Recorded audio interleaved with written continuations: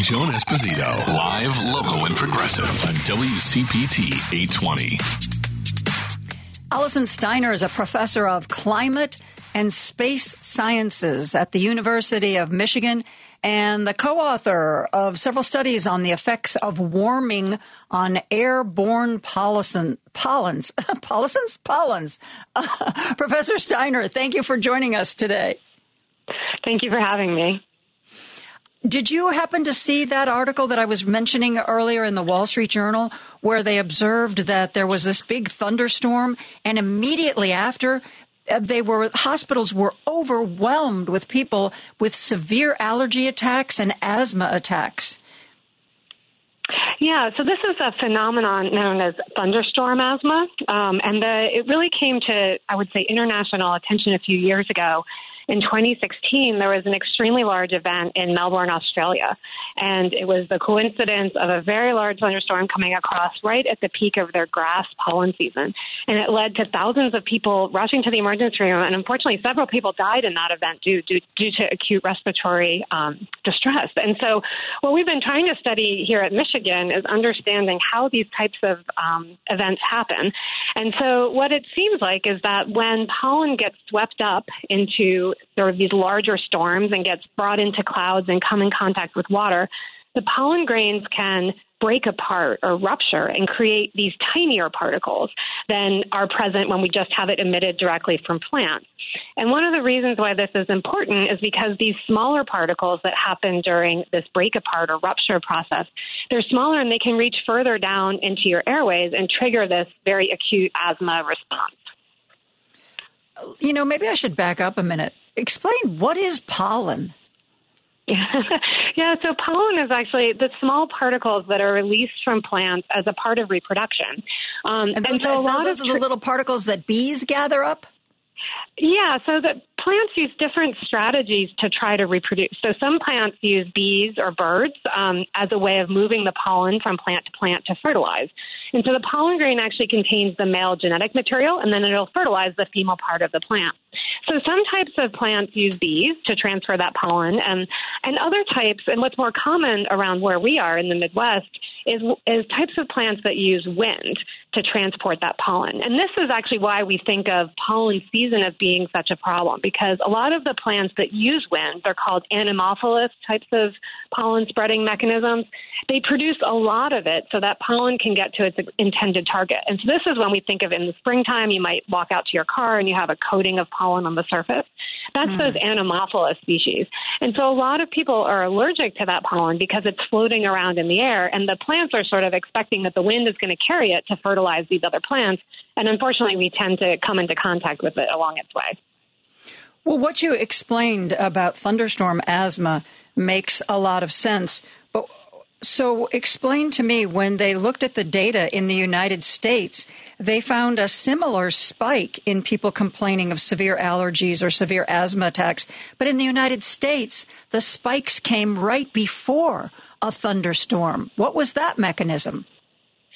Yeah, so usually we have like different types of seasons where different types of plants or trees or grasses or weeds might be emitting pollen. So usually what will happen, and you might be, if you're allergic to pollen, you might be allergic to one type of pollen, or you might be allergic to lots of different kinds. So usually what we see here in the Midwest is we'll see a lot of the deciduous trees start to produce pollen in the springtime. That might be things like birch or oak. A lot of people are allergic to those types of pollen. Then we often might see different kinds of evergreen come out. So you might see the pine trees come out next.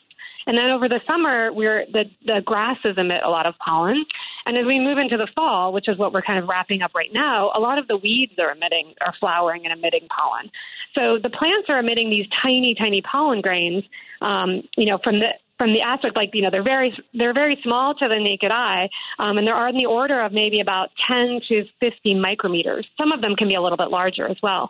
And so when we emit those, like when the plants emit those types of pollen grains, usually as a human, when we come into contact with them, your eyes might come into contact. That can cause the allergy watering eyes syndrome. They might get stuck in your nasal cavity. That can start your nose running. But a lot of times your upper respiratory defenses will catch those larger particles, and so then you just might have symptoms like a runny nose or watery eyes.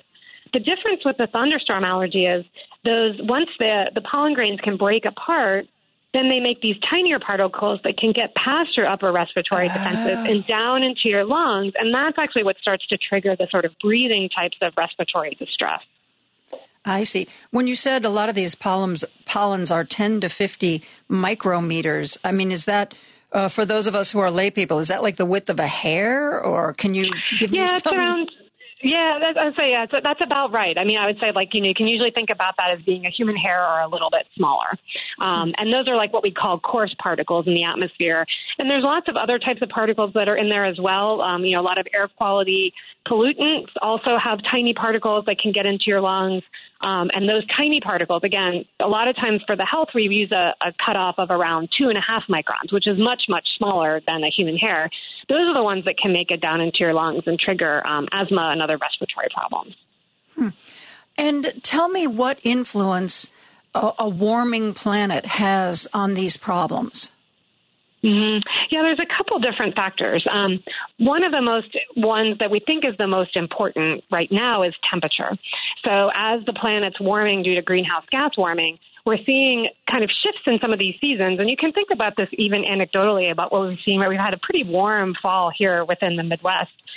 So that can have a couple different influences. One is it can make springtime flowering come a little bit sooner. It can also make those flowering seasons extend a little bit longer. And as we move into the fall, we have ragweed season. It actually pushes the flowering of ragweed later, whereas we might have seen ragweed flowering in September. Now it might be more like in October around here. So temperature is one big factor. Another one is precipitation. So again, having a wet or a dry spring can influence how much pollen plants will produce. And then finally, another factor we've been looking at is the atmospheric concentrations of carbon dioxide. So carbon dioxide is a greenhouse gas in the atmosphere, and that drives a lot of the warming we're seeing in global atmospheric temperatures. But more CO2 can often influence plants and how they produce vegetation and biomass as well as pollen. So one of the thoughts is that as carbon dioxide increases, plants might tend to be a little bit more, take up more carbon dioxide, be more productive in this higher CO2 environment. And there's some connections where we think that actually means that they might start to produce more pollen based on these higher CO2 concentrations in the atmosphere. One of the things that I'm always hearing is, well, with the warmer temperatures and global warming, we don't have the same kind of freeze conditions that in the winter used to kill off a lot of this stuff and make the amounts more manageable when what survived finally regrew in the spring.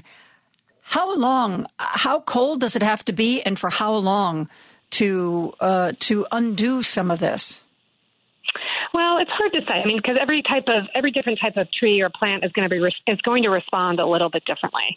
And so, in terms of the freeze dates, usually plants are using that to sort of decide when they're going to put out their flowers and then when they're going to put out the leaves. So usually there might be, we try to put this into models in some way to try to predict when that might happen. And it's a little bit tricky, right? Some might wait until like 2 or 3 freezes, and then they'll wait for a certain amount of time. And I make it sound like the plant's actually making this decision like a human being, but obviously that's not exactly the case. So the freeze dates might mean that they decide to put out, the plants will make the decision to put out the plants, to put out leaves and flowers a little bit earlier. In the fall, it influences the weed production because, again, it could be pushing it a little bit later. And then also with something like, especially as we move into the fall season with ragweed, as we have more of these freezes, they're eventually going to kill off those weeds. So the fall effects of the freeze are a little bit different than the spring effects, if that makes sense. Yeah, that absolutely makes sense. We need to, Dr. Steiner, we need to take a break. I'm talking to Dr. Allison Steiner, who's a professor of climate and space sciences at the University of Michigan.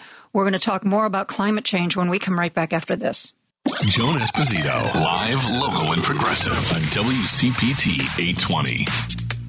Well, if the subject of climate change or climate crisis comes up at your Thanksgiving table and you have relatives who say, oh, don't have to worry about that. That's, decades away, maybe even more, maybe like 100 years away. No, actually, we are starting to feel the fallout right here, right now. There's been new data, at least new for lay people, probably not new for scientists, that's been reported that if you know somebody who has really bad allergies or really bad asthma, warn them that they now should pay a little bit more attention to the weather report, particularly if a thunderstorm is predicted, because sometimes right before a thunderstorm and or right after a thunderstorm, there can be this massive pollen trigger, and even worse, the pollen is broken up into these tiny little bits that really get deep into your lungs. So, is it too late, Dr. Steiner? I'm talking to Allison Steiner, professor of climate and space sciences at the University of Michigan. I mean, this is already happening, so it's too late, right? No, it's definitely not too late. And one thing we can see is, when we've tried to project out into the future how pollen will change, out to what climate scientists often call, the end of century or 2100. And that's usually our long view of climate. And the pathways look very different depending upon what happens with emissions. So even while we've seen these historical changes, we can definitely slow that increasing trajectory if we can curb greenhouse gas emissions. Interesting. And, for those of you who are thinking, well, I just have a little bit of a problem with allergies. When I was looking through some of the background on this, there is some evidence that even though this might not be a phenomenon that sends you to the hospital, it could make you more vulnerable to other viruses. Could you explain that? Yeah, that research is still very conflicting at this point in time. There are some studies that are showing association between, if you are someone who suffers from allergic symptoms, how susceptible you are to other respiratory viruses. I'm not a medical doctor myself, and so I really can't speak too much, but I do look at that literature. And I would say the studies are still conflicting. We really are trying to understand how allergies might set you up for other types of respiratory problems. But I would say at this point, it's still a very uncertain link. Interesting. And tell me, does this have a greater effect on young children? And is it true what I've been reading on and off over the years that part of the reason why kids seem to be having more allergies is because we made our lives and our houses too clean? Yeah, that is one of the current theories. Again, I'm not a medical doctor and I'm not an allergy specialist. I mostly study the pollen in the air. But it is true that, as we're seeing the concentrations of pollen increase in the atmosphere, that means that you're going to be exposed more. And so, especially for young children, as they're being exposed more and more, there is this possibility that more people might start to develop these allergies. I think many people are familiar with the fact that, you can develop allergies, especially to pollen, at any point in time of your life. And I'm sure you've heard many anecdotal stories, or many of your listeners will have this experience where, they never had allergies until they moved to city X. And then all of a sudden they're exposed to a different allergen and they develop a sensitivity to it. So, unfortunately, we don't want to, trees are a part of our lives. This is something we don't want to say don't go outside. However, it is something to be aware of if you start to develop sensitivities, and understanding when pollen might be high, that can help you manage your symptoms. How is pollen different than molds? I mean, I've heard people say, I'm allergic to tree mold. What is that? Is that a kind of a pollen? Well, molds are not actually pollen grains. Molds are produced by fungal spores, and again, it's another particle that they're using for reproduction. The spores are actually the reproductive component of the fungi, and so they can be dispersed into the atmosphere in the same way that pollen is. In some locations across the United States where people are counting pollen and tracking it, they're also tracking molds because many people have a mold allergy as well. Can they be broken down into itty-bitty pieces and get deep in your lungs too? Yeah, that's another thing that they found. In general, mold spores are much smaller. I would say, they tend to be around the order of 1 to 10 microns. So they're smaller than pollen grains. But both have shown evidence in the laboratory that they can rupture into these, or fragment into these smaller particles that can get deep in your lungs. Good grief. I did not have seasonal allergies until I turned 40. I have always lived in the same part of the country, so I thought this was a particularly hideous aspect of getting older. And I have to tell you, is this one of the times of the year, you've talked about the fall. Is this one of the times of the year where people have to be especially careful right now? Well, we're kind of closing out, I would say, once we've had a couple freezes here in Michigan. So a lot of the flowering is going to be concluded at this point. So generally the fall allergies, people are allergic to things like ragweed or other types of weeds. They tend to flower towards the end of the summer and into the fall. So, what types of plants an individual is sensitive to really depends upon the person. And again, you can develop sensitivities to different types of plants over the course of your lifetime. So if you notice that you're starting to develop allergic symptoms, again, that like watering eyes, the runny nose in the fall, it probably means that you're allergic to things like ragweeds or weeds. If you notice it predominantly in the spring, then it's probably some different types of trees. You talked at the beginning of this interview about thunderstorm asthma, but we didn't call it just rainfall asthma. Is it the high winds? Is it the barometric pressure? What makes the thunderstorm so special? Yeah, this is something we're still trying to understand as well. When we try to study it in the laboratory, we can rupture those particles under a lot of different moist conditions. Even something like a high relative humidity in the atmosphere can cause rupture. So the question is, what is special about the thunderstorms? And that's something we've been trying to use computer models to understand.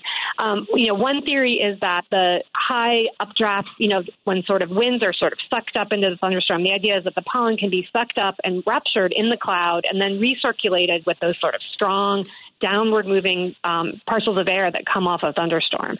So it might be something about the high winds that trigger it. Other people have postulated that it's lightning, that actually the sort of osmotic shock, that lightning can trigger it. Personally, I kind of think it has something more to do with the moisture that drives the rupture than the lightning, although the lightning could certainly probably rupture a pollen grain as well. But this is something we're still trying to understand. We don't have very good field data about this, and so we try to use computer models to understand when and where it would happen. You used the phrase osmotic shock. What does that mean? Mm-hmm. It means you're kind of really triggering the pressure within the cell of that pollen grain, and so the lightning sort of causes this sort of big jolt, literally a jolt, that'll cause the membranes in the pollen grain to rupture. In the Wall Street Journal article where I was reading about the horrible incidence of asthma after they had a big thunderstorm, they said in that article that, at least in Australia, the medical experts were sort of sounding an alarm that if you were somebody who is susceptible to severe allergy attacks or that has bad asthma, that when a thunderstorm is in the offing, that it would be wise to stay inside. Is that an overreaction? Well, I think in Melbourne they were very specifically concerned about the really large event that they had. When people have observed it in other events, it hasn't been quite as acute. And as you mentioned, the study that was published in the Wall Street Journal sort of suggested that they didn't see that with other data. There have been a few cases reported around the United States, but it doesn't seem to be quite as big of a problem here as it might have been where they had it in Australia with a very large grass season. So I think they're just taking a very preventative approach, and they're trying to do better forecasting about when these types of events may happen. So, again, just preventing human suffering and also loss of life in that case. I read about climate change all the time and the accumulation of CO2. And, I read about the methane that comes out of cows and how if we all just went to a vegetarian diet, it would be so much better. If we didn't fly on so many commercial aircraft, life would be so much better. In your life, what do you do to try to minimize or reduce the production of carbon dioxide? Yeah, I think there's kind of two aspects to it. One is how we take on personal responsibility, and in terms of my own personal life, I do try to consolidate airline travel as much as I can, and try to minimize it when possible. Although obviously in today's world that can be really challenging. Mm-hmm. Same thing, also trying to minimize driving. And riding bikes whenever I can. Although, really it depends on the time of year. And, you live in a cold climate as well. And so sometimes that's not always reasonable. And so I think it also comes back to, there are larger responsibilities from corporations in terms of how we deal with fossil fuel companies and what kinds of approaches we can have on the larger level, not just on the individual level. So I think it's really going to be a combination of these types of factors especially as we move towards hopefully moving more towards a clean energy economy. We've all talked about how it seems like all the places where we like to live, they're getting warmer. I know I have family members who go to Arizona, and the summers in Arizona are much worse than they were 15 years ago. Here in the Chicago area, I mean, who knows if that's a trend, but I remember last January, I think we had 1 or 2 days in the 70s. Not that it didn't get cold. Is it a question of there's less time getting cold, or is it shifting? Like you said, things that used to happen in September now are happening in November. We had some warm days in January, but we still had plenty of cold weather in March and April. Is the calendar for weather just shifting? I mean, I think we are seeing an increase in baseline temperatures across the board, in terms of certain seasons. I think in the Midwest, we're in a particularly interesting climatological region. We're still going to have cold winters. Chicago's still going to have its cold winter. Michigan's still going to have its snow.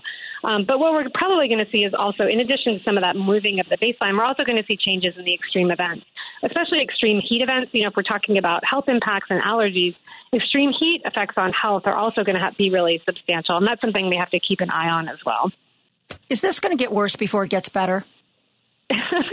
I mean, the trajectory we're on right now, we're sort of on I feel like I sometimes call it like a slow burn.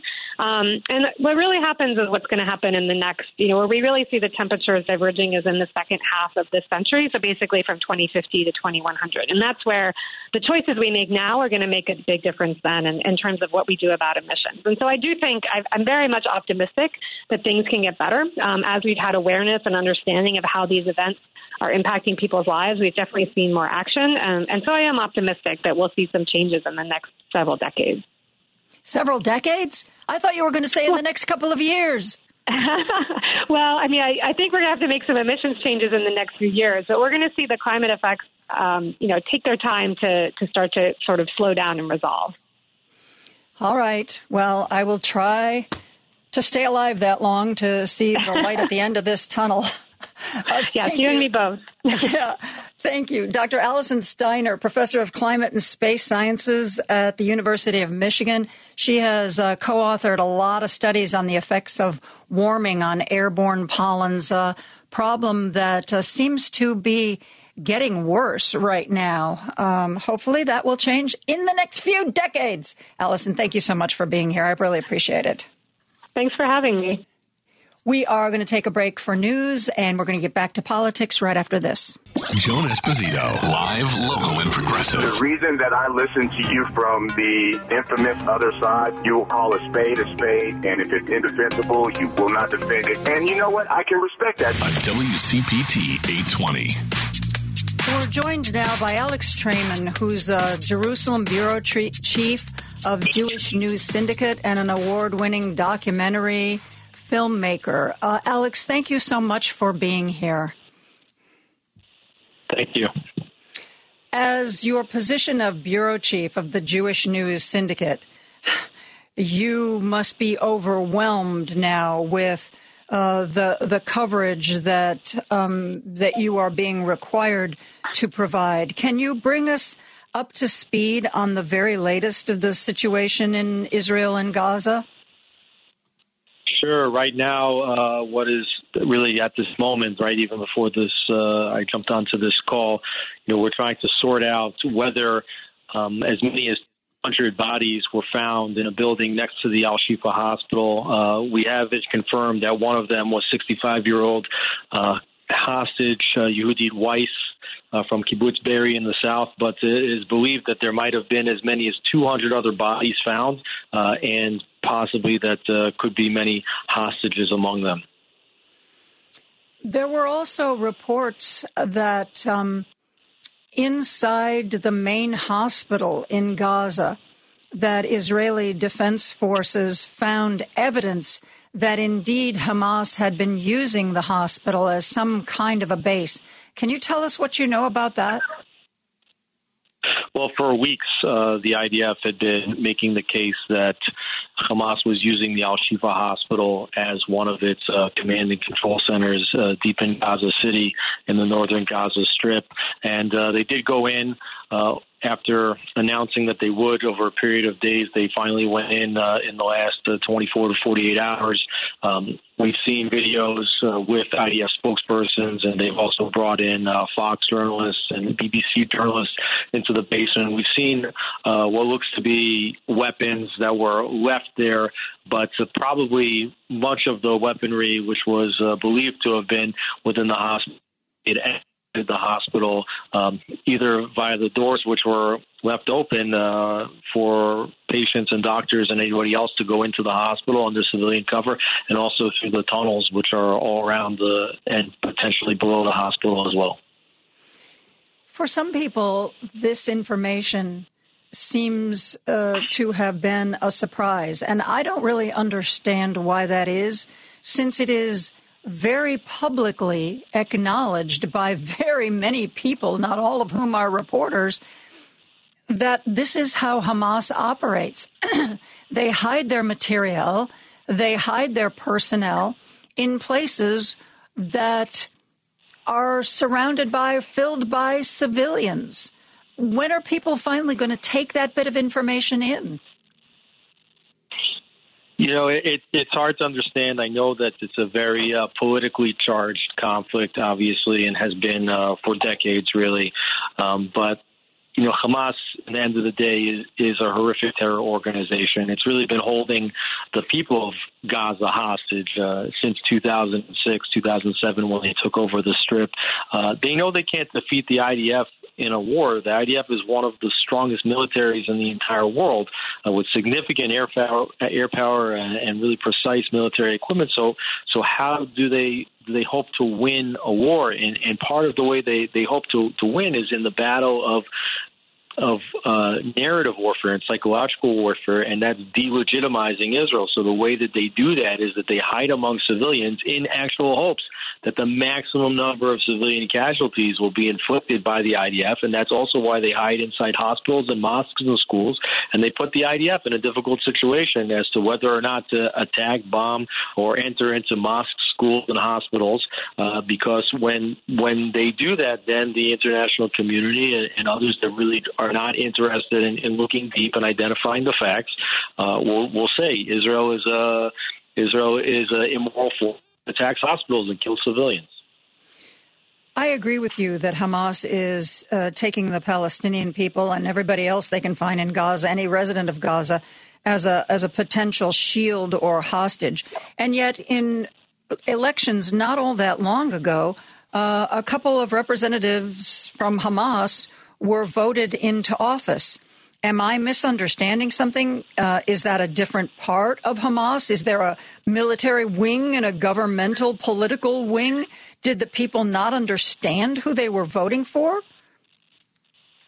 People understand very well who Hamas is. It's in their charter. They have never tried to hide, what their intentions were with regard to attacking Israel and trying to remove Israel off the face of the map. And they voted in Hamas in elections in 2006. And there's no difference between the military bureau of Hamas and the political bureau of Hamas. So, for example, when you're hearing from the Gaza Health Ministry, they say that at this point, I think they're reporting that over 11,000 people have been killed inside the Gaza Strip. The Gaza Health Ministry is an organ of Hamas. This is Hamas. Hamas is both the political and the military. And I've been... And there's also...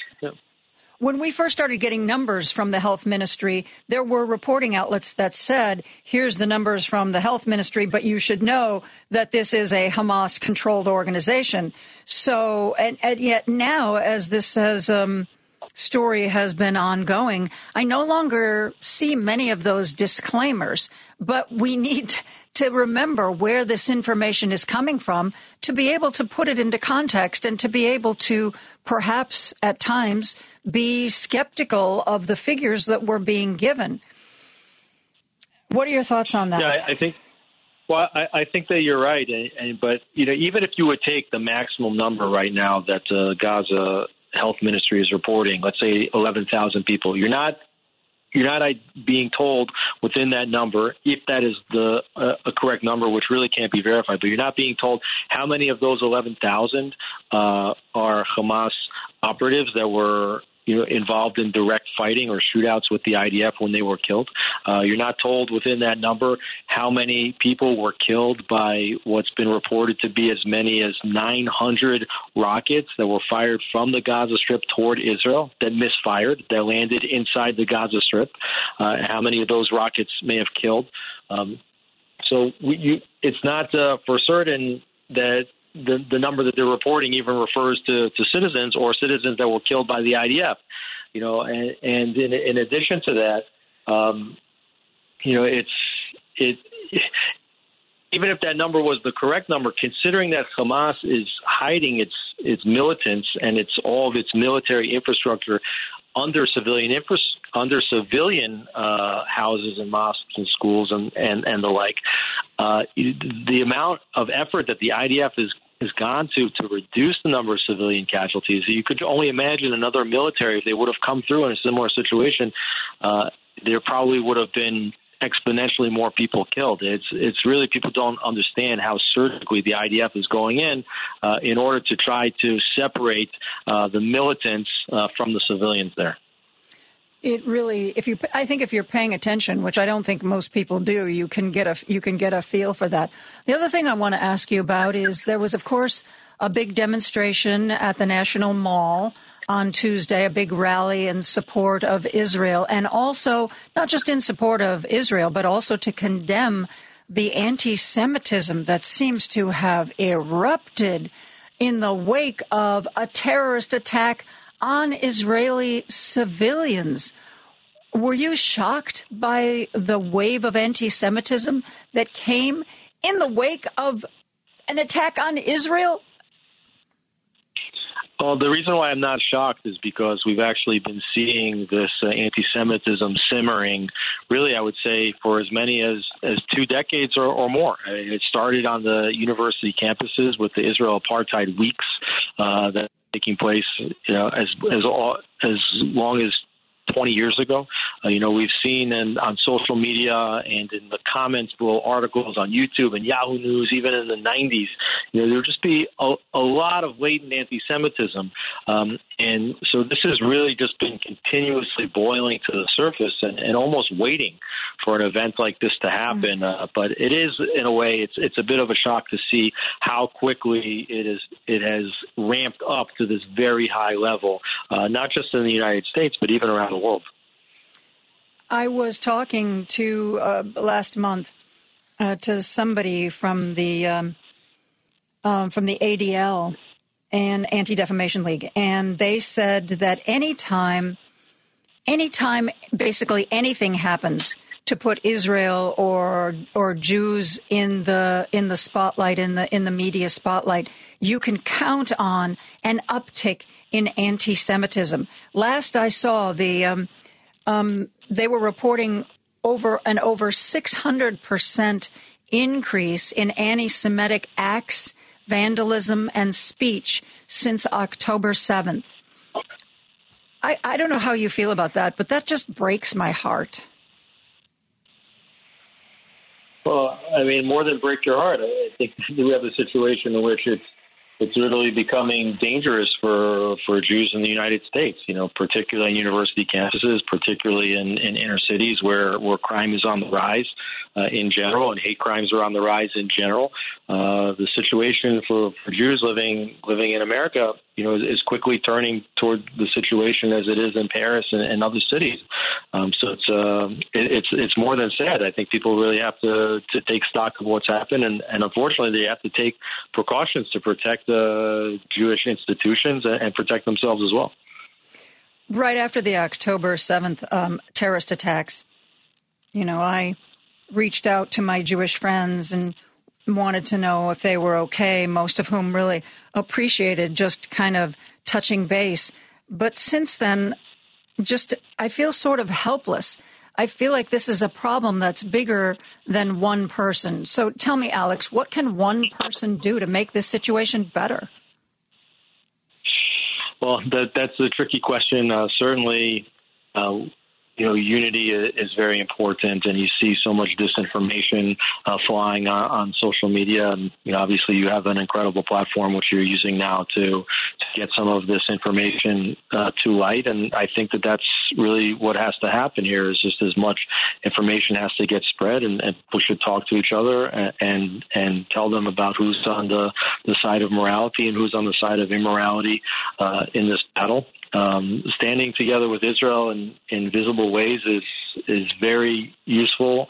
I think for the people of Israel to see that they're being supported, so they don't feel isolated in this moment, and also just to recognize that a lot of divisiveness, probably political divisiveness and other divisiveness, has led the enemies of the Jewish people in the West to think that the West and Israel are vulnerable right now. And so, I think that there's some sort of reckoning needs to take place, and to try to ask ourselves whether all of this political divisiveness that's kind of like invading our societies, if that's not weakening us to a large extent in the eyes of enemies that seek to destroy our cultures. We have to take a break, but when we come back, Tom Hartman, who's the host before me, he was interviewing a reporter who was in Ukraine, had been in Ukraine a year ago, was in Ukraine now, and was talking about the differences. And one of the things that he commented on was that when he was in Ukraine a year ago, it was filled with reporters from all over the world. And he said that that's one of the things that most jumped out at him, was that all the reporters from Ukraine had moved on to Israel. And there was speculation that Putin may have been supportive of Hamas for just that reason, to sort of take the heat off of him. You mentioned politics. I want to get into more of the politics of what's going on in the world and what's going on in Israel. I'm speaking with Alex Trayman, who's the Jerusalem bureau chief of the Jewish News Syndicate. We'll be right back after this. Joan Esposito, live, local, and progressive on WCPT 820. And I'm joined by Alex Trayman, who's the Jerusalem bureau chief of the Jewish News Syndicate. And I was talking about how on Tom Hartman's show today, a reporter in Ukraine said that there were no more reporters in Ukraine, that he was running around, not seeing anybody anywhere because they'd all moved on to Israel, which they felt that was something that if he hadn't directly engineered it, Putin, by supporting Hamas, was certainly pleased to have the world's eyes and ears looking in a different direction for a while. Talk about that relationship between Putin and Hamas and what there is to be gained by either side. Well, I think you're right that Vladimir Putin is one of the primary beneficiaries of this conflict that really otherwise benefits none. For a while, it's actually a pretty complex story because when the United States, really moved out of the Middle East and Syria was in a civil war, there was a vacuum that was created for power, and Vladimir Putin filled in that vacuum, and they had troops on the ground inside Syria, and the other force that was inside Syria was Iran. And the IDF, of course, didn't want Iran to be transferring weapons across Iran, through Iraq, through Syria, and into southern Lebanon and get into the hands of Hezbollah. So they would be attacking, the IDF would, inside Syria when these movements would take place, and they continued to do that. And in order for the IDF to operate in southern Syria, they had to have deconfliction mechanisms together with Russia, with Vladimir Putin, because there was actually an incident at one point where Syrian air defenses shot down a Russian plane, believing that it was an IDF plane. So there was a relationship that was developed of sort of mutual respect between Israel and Russia. Not that it was an alliance, but that there was an understanding there. And Vladimir Putin even visited Israel. Once the Russia-Ukraine war began, Israel was under a lot of pressure from the United States and Europeans to side with Ukraine, which it, of course, from a moral perspective, agreed with completely. Yet from a national security perspective, was hesitant because they understood that they needed this freedom of operation to move in Syria as a national security concern. Yet they were pressured to side with Ukraine, and they did. And as a result, the relationship between Russia and Israel soured. Not only that, but that Iran has actually cozied up to Russia since the war has began, and we've seen that Iran has provided drones and other weaponry to the Russians as well as energy. So we're seeing this Russia, which was kind of playing a more neutral role in the Middle East, has closely aligned itself with Iran, which is the main funder of Hamas in the Gaza Strip. While we're talking about politics, one of the things that shocked me in the immediate wake of the terrorist attack was how so many people seemingly could not separate their feelings about the Netanyahu government with whether or not civilians deserved to be raped and murdered, which I just thought was staggering in an inability to chew gum and walk at the same time. I do think... I've never been a fan of Benjamin Netanyahu, but that doesn't mean that I have any sympathies at all for the terrorists who committed these horrible attacks on what were 95% just as civilians. Talk to me about the Netanyahu government, how you see it functioning now, and whether or not you think he can survive this in the long run. Sure. Netanyahu is certainly the most polarizing figure in Israel today. He's been Israel's longest-serving prime minister, 16 years in office.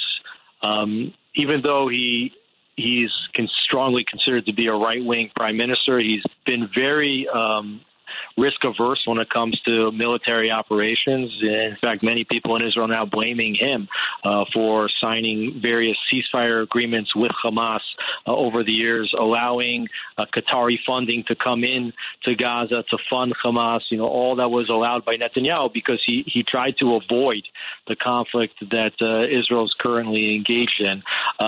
Inside Israel right now, people, are asking a lot of questions about how the massacre on October 7th could have possibly happened, both from the point of view of Israel's superior intelligence, which should have led security officials to understand that an attack this large was being planned right under their nose, but even more so how once the border was breached in the morning of October 7th, why it took security forces so many hours to get to the south, and to allow for so many people to have been killed and to allow for 240 hostages to have been taken back across the Gazan border.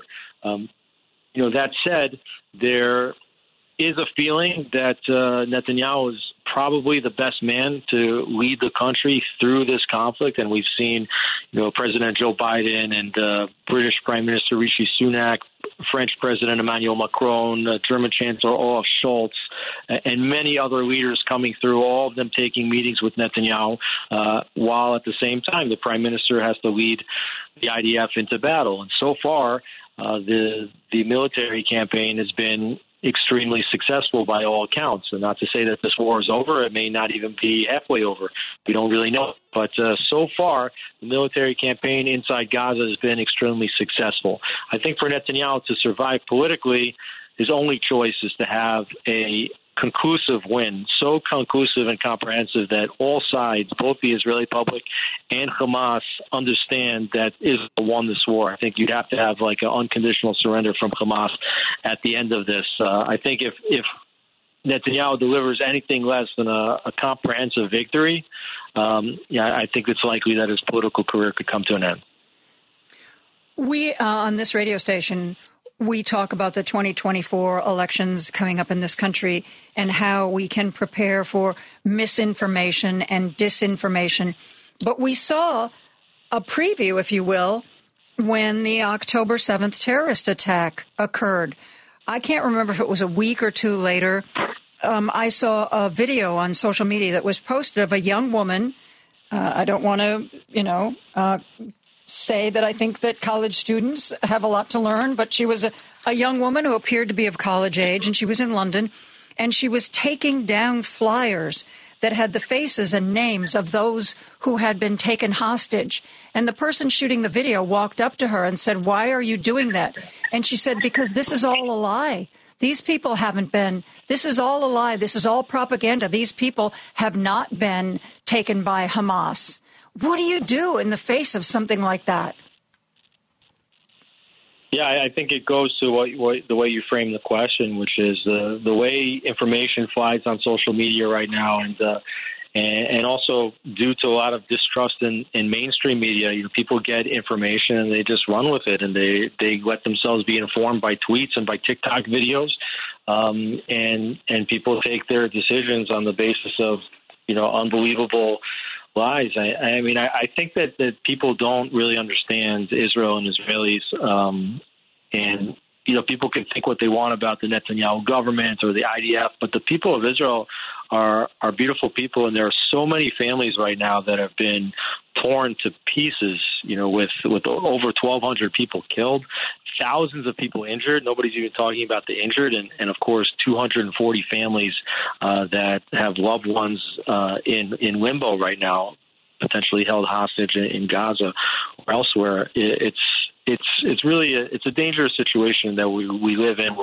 where the most basic black and white information gets completely distorted and misinterpreted. We have to break our interview right now. We have to go to news. I'm speaking with Alex Trayman, and I really appreciate your time, Alex. He is the Jerusalem bureau chief of the Jewish News Syndicate. Thanks, Alex. Thank you.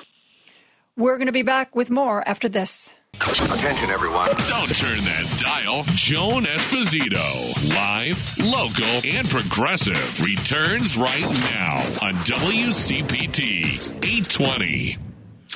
There is need, of course, year-round, but when we start to count our blessings around the holidays, when we start to think about our families and our friends, it is a time when those of us who may not always pay attention to the need really focus on the fact that there are people who are going hungry, that there are people who need warm clothing.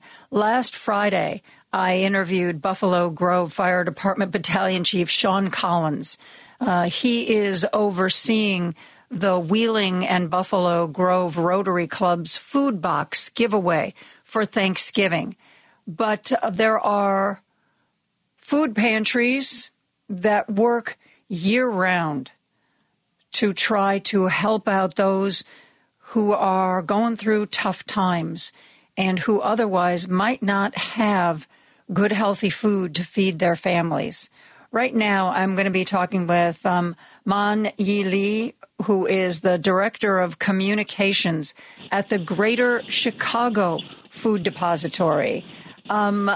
Man Yi, thank you so much for being here. Thank you for having me. Thank you. Now, just to clear up some confusion on my part, is a food depository the same thing as a food bank? That's a great question. Thank you for asking that to clarify. Yes. So we are basically the Greater Chicago Food Depository. We are what we call a food bank. And what we do is we raise funds, collect funds, and work with the federal government through the USDA to procure and to secure food so that we can distribute out to our network of more than 800 partner food pantries, soup kitchens, and shelters, and provide all this food free of charge to them so that they can help us get out to the community. Someone told me recently that sometimes the best way to contribute to a food pantry is with a donation of money rather than going out and buying actual food items, because a lot of food pantries work with wholesalers and basically can get more product for the same amount of money. How do you feel about that? Yes, that is a great point. Yes, we always welcome donations. We welcome all kinds of support, but particularly monetary donations, and here's why. Every dollar that is donated to a food bank, we are able to procure the equivalent of ingredients for food for the equivalent of 3 meals, and that is we're able to make the dollar stretch far more than, say, the average consumer who is going to their average grocery store to buy and purchase food items. So we are able to capitalize and really benefit from the great partnerships we have with food suppliers in order to really stretch the dollar so that we can buy more food. Which is not to say that at least none of the food pantries that I'm aware of will turn down donations if people show up with actual food. Correct. Well, they can make a dollar go further than I can make a dollar go at the grocery store. That's exactly right. I mean, of course, we don't turn away any kind of support. Food is food, and we don't like to waste any food. Make sure that it gets out to families in need so that they can put food on the table. But yes, if you're asking us what our preference is, yes, monetary donations just really help us to serve more people and to help purchase more food. And people can always do a virtual food drive. They can always help set up a virtual food drive, put it on their Facebook account, ask people to donate, and every dollar, as I mentioned, we can turn into 3 meals. This is something that I didn't realize. I saw a post on social media, a month or so ago, somebody who had spent a lot of time working at food pantries, and they said, lots of people donate these kinds of items, but what you may be surprised at is there's a great need for other items. And I'm going to reveal my ignorance here. I never realized that a lot of food pantries have big refrigeration units, because they said, it's great to donate rice-a-roni, but how about also donating some butter so that it's like, they could actually make the rice-a-roni the way it's supposed to be made. And it never occurred to me that perishable things could be donated to food pantries. Yes, that's a really great point. Yeah, well, what we do here is we also it's not just about feeding people; it's about feeding people with healthy, nutritious food. And so, what we do at the Greater Chicago Food Depository, we put a big focus on healthy, nutritious, fresh produce, because everyone deserves to have, access to fresh produce and healthy food. And so with those monetary donations, a lot of those donations are used to buy fresh produce that we then distribute out to these pantries and soup kitchens and shelters that we partner with. And that's when they need cold storage. Yeah, you're correct. They need cold storage in order to keep food like milk, eggs, protein, to keep them, because we deliver once a week, huge shipments we deliver to our pantries, 800 pantries and soup kitchens and shelters across Chicago and Cook County. And they need to make that food last for the whole week, because they have maybe 2 or 3 food distribution events a week, and they don't want that food to spoil. And so cold storage is crucial. And so, we help with that. We try to help with some of our partner pantries who do need, extra funds so that they can buy a cold storage unit, and so that they can, store more food and then help more people in need. Did you find that during the pandemic, the need increased greatly? I would imagine so, since a lot of people were out of work and didn't necessarily have a financial cushion. Yeah, that is exactly what we found. And also, if you think about it, a lot of people lost their jobs during the pandemic. And when you still have kids to feed and you still have families to feed, what are you going to do? You're going to try and get any job that so a lot of people were underemployed, what we call underemployed, right? Not earning as much, but still earning.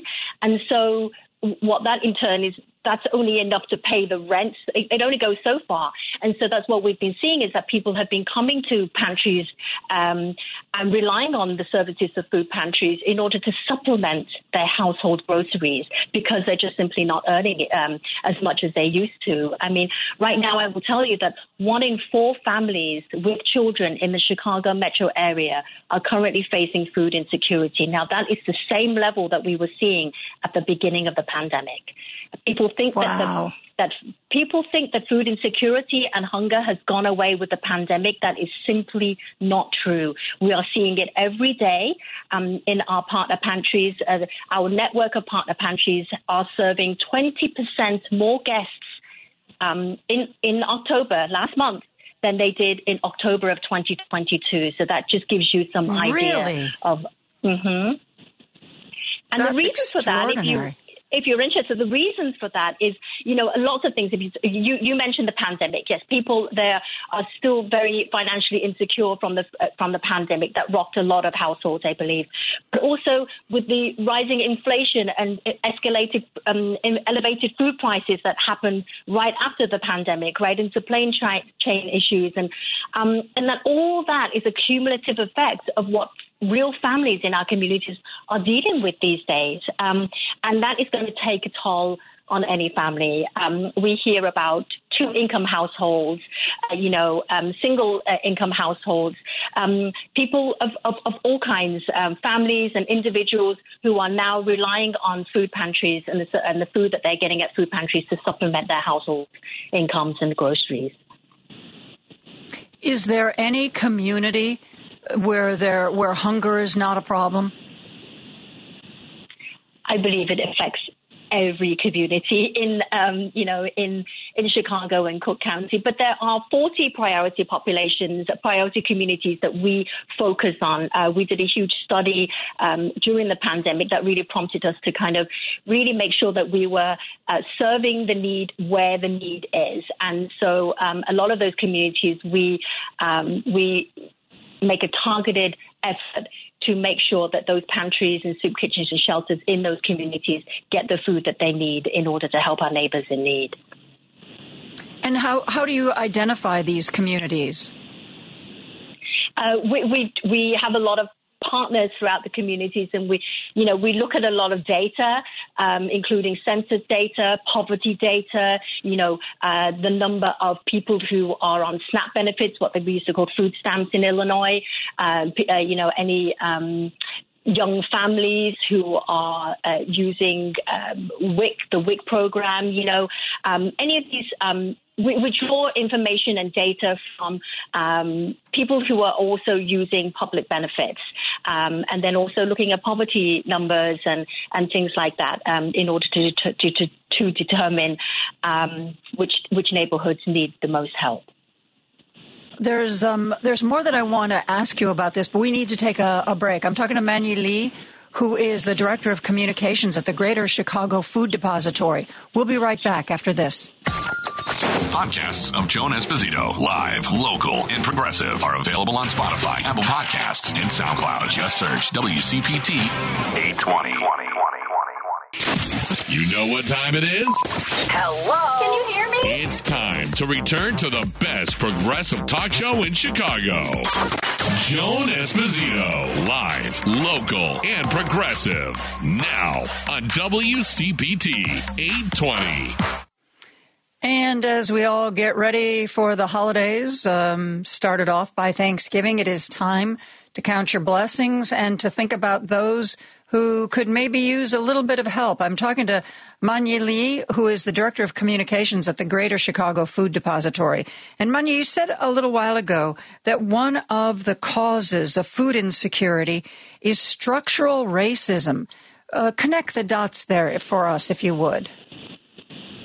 Well, yeah, I mean, there are, let's face it, a lot of communities who do not have the access to all the resources that they need in order to thrive. And, that is, I think, deep-rooted in a lot of systemic inequities that that exist in our communities, not just in Chicago, right, and not just in the U.S., But and so what we are trying to do is to try and level the playing field to make sure that everybody in our community has the access to food and to the resources that they need in order to thrive.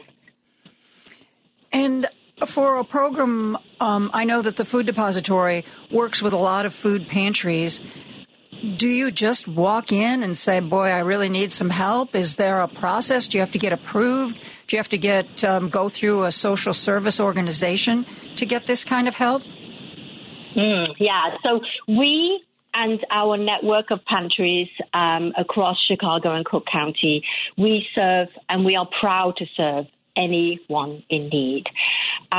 You can walk into any pantry. You can go onto our website at chicagosfoodbank.org. If any of your listeners are in need of food, or if they know of anybody in need of food, because this can be our neighbors. You never know what's happening in next door, or people may have just lost their jobs. Everyone needs help once in a while, and you can just go onto that website, use the Find Food tool, which you can just put in your zip code, and that will locate the closest food pantry in your area. And you can call if you want to call ahead just to make sure. But most of our food pantries do not ask for identity or anything like that. Really, all they just ask for is maybe sometimes just proof of address, so that they know that you live in the area that they serve. Mm-hmm. How should you handle it if you have a friend or a colleague or a family member who you think could use some help, is food insecure? How do you tell them what the resources are? How do you have that conversation? Well, first of all, what I always say is that because we try to break down the stigmas, right? I think there's a lot. We hear time and time again. Actually, Joan, a lot of people say when we ask, if you are food insecure, what is the number one reason why you do not come forward to get help? And you will be surprised. A lot of people say it's because I don't want to take food away from somebody else that needs it more than I do. Oh, my goodness. Yeah, we hear that time and time again. And what we always try to say is everybody, especially after the pandemic, everybody once in a while needs help. We are all one health bill away or one job loss away from needing help. And so this is why we exist. This is why we are here. We fundraise, and we couldn't do any of this work without our amazing supporters. We fundraise, we get this support, and we buy this food and get out into the communities specifically for this reason. We are here to help. So there should be no reason. People should we just recommend that they just please go onto our website. If they're looking for food, like I said, use the Find Food tool, and they can get some food to put food on the table. We talked about donations and my incredible ignorance in thinking that for some reason perishables or fresh food couldn't be donated to a pantry, because I didn't realize that most of them have large refrigeration units. And as a matter of fact, I don't remember. I wish I'd made a copy of that social media post where somebody said, I worked in food pantries for years. Everybody drops off rice-a-roni, but very few people, drop off the butter that you need to cook rice-a-roni, and that things like milk even is something that people can donate. And I would never have thought something that perishable could be donated to a food pantry. What else don't I know about what you can donate? Well, not just donations as well. Of course, that really helps us. We also, another thing that I would love to mention also is people can help join the movement to end hunger by also helping to volunteer. This is also not very well known too. People can volunteer at our food depository here in Archer Heights at our warehouse, but also at any of their local food pantries. Again, go onto our chicagosfoodbank.org website and find their closest pantry. And if you think about it, a lot of the food that we purchase or that we get donated or we get from USDA, from the federal government, arrives at our warehouse in bulk. And I'm talking big pounds, thousands of pounds of food in boxes. And we need many hands to help us break down that food into more manageable portions. So we have bags and we have, boxes where people can help us to pack maybe 20 potatoes into a box so that we can take it into, so that's more manageable, so we can get that out into our communities. And then if you think about the average family that comes to the pantry, they don't have a huge truck to carry this home. They have a few shopping bags. And so we do need these broken down into more manageable portions so they can get it home to their homes and to their families. And the need for volunteers, that isn't just for the holidays, right? I mean, that's year round. Thank you for saying that. Yes. For some reason, everybody seems to think that it's only during the holidays that we need that. No, hunger is a year-round problem, as you mentioned. It's a year-round issue, and we are always looking for volunteers. So if people are thinking about volunteering now, that's great, but go onto our website. You can also, click the button that says volunteer, and there are volunteer slots open throughout the year. You can plan ahead. Do it, do it for your birthday. I bring my son, and when it's his birthday, and some of his friends, and they come and they volunteer because it's a reminder every year that that everybody needs help, and we also need volunteers to help. So, well, I remember many years ago when I was a journalist interviewing somebody at a soup kitchen, and they were saying, at Thanksgiving we have so many people who want to volunteer and they want to, stand there and ladle out the soup and help distribute the sandwiches. It's like the big thing that families do for Thanksgiving. And they were like, where are they the rest of the year? That's when we need them, not at Thanksgiving. We have more help than we know what to do with at Thanksgiving. But the rest of the year, people forget that this is 24/7, day in and day out. Yeah, but I will say that our volunteers, we have some of the best volunteers, I think, on the planet. A lot of our volunteers actually are returning volunteers, and they remember. We're trying to make it fun, play music really loud or turn it into a bit of a competition, that kind of thing. And people have a good experience. And then we remind them, oh, hey, set your calendar for another 6 months' time, come back again. And we do get a lot of corporations, companies that also do, team buildings, events and things like that. But yeah, we do have some of the best volunteers. But people, I think, do this. You either have a heart for it or you don't. And I think people who do come and they volunteer really are very loyal and are very committed to ending hunger and helping and joining the movement to end hunger. And it's a wonderful thing, and it's wonderful to see. Okay, the people who are listening, if they want to donate food, if they want to donate money to the Greater Chicago Food Depository, where do they go? Thank you. To the chicagosfoodbank.org, and then on that homepage, you can either donate, you can volunteer, you can advocate, you can, find out lots of things about our programs, find food, that kind of thing. So chicagosfoodbank.org is where I would direct people. chicagosfoodbank.org. Manye Lee, thank you so much for educating me and our listeners and for all the great work that you do. Hats off to you guys. Thank you for helping to raise awareness, Joan. And you know what? Let's have a discussion again in 6 months when it's not the holidays. The need is still out there and everyone has forgotten. Okay? I love that you said that. Thank you. I will hold you to that. Thank you so much, Joan. Thank you. Well, we are going to take a break. We're going to be back to news and politics right after this. Joan Esposito, live, local, and progressive on WCPT 820. I am very pleased to be joined by our good friend, Professor William Muck, who is with North Central College in Naperville and a political science expert. Sadly, I think, William, I'm going to have to cancel this hour because there's just nothing to talk about. There is no political science anywhere in the world right now. It's a quiet time, Joan. With the holidays, everything else shuts down and everybody plays nice. Yeah. Yeah. You know, I know this is kind of maybe out of your area, but I sent Professor Muck an email earlier today because one thing that has struck me more and more so is the difference in the coverage that we see between the war in Ukraine and the war in Gaza right now. And I understand. I've talked to the people from the Defamation League, and anytime they've told me, anytime there is anything in the world, any incident, any occurrence that involves Jewish people, just sort of raising the Jewish profile, that the Anti-Defamation League always sees an uptick in anti-Semitic actions, anti-Semitic vandalism, anti-Semitic speech.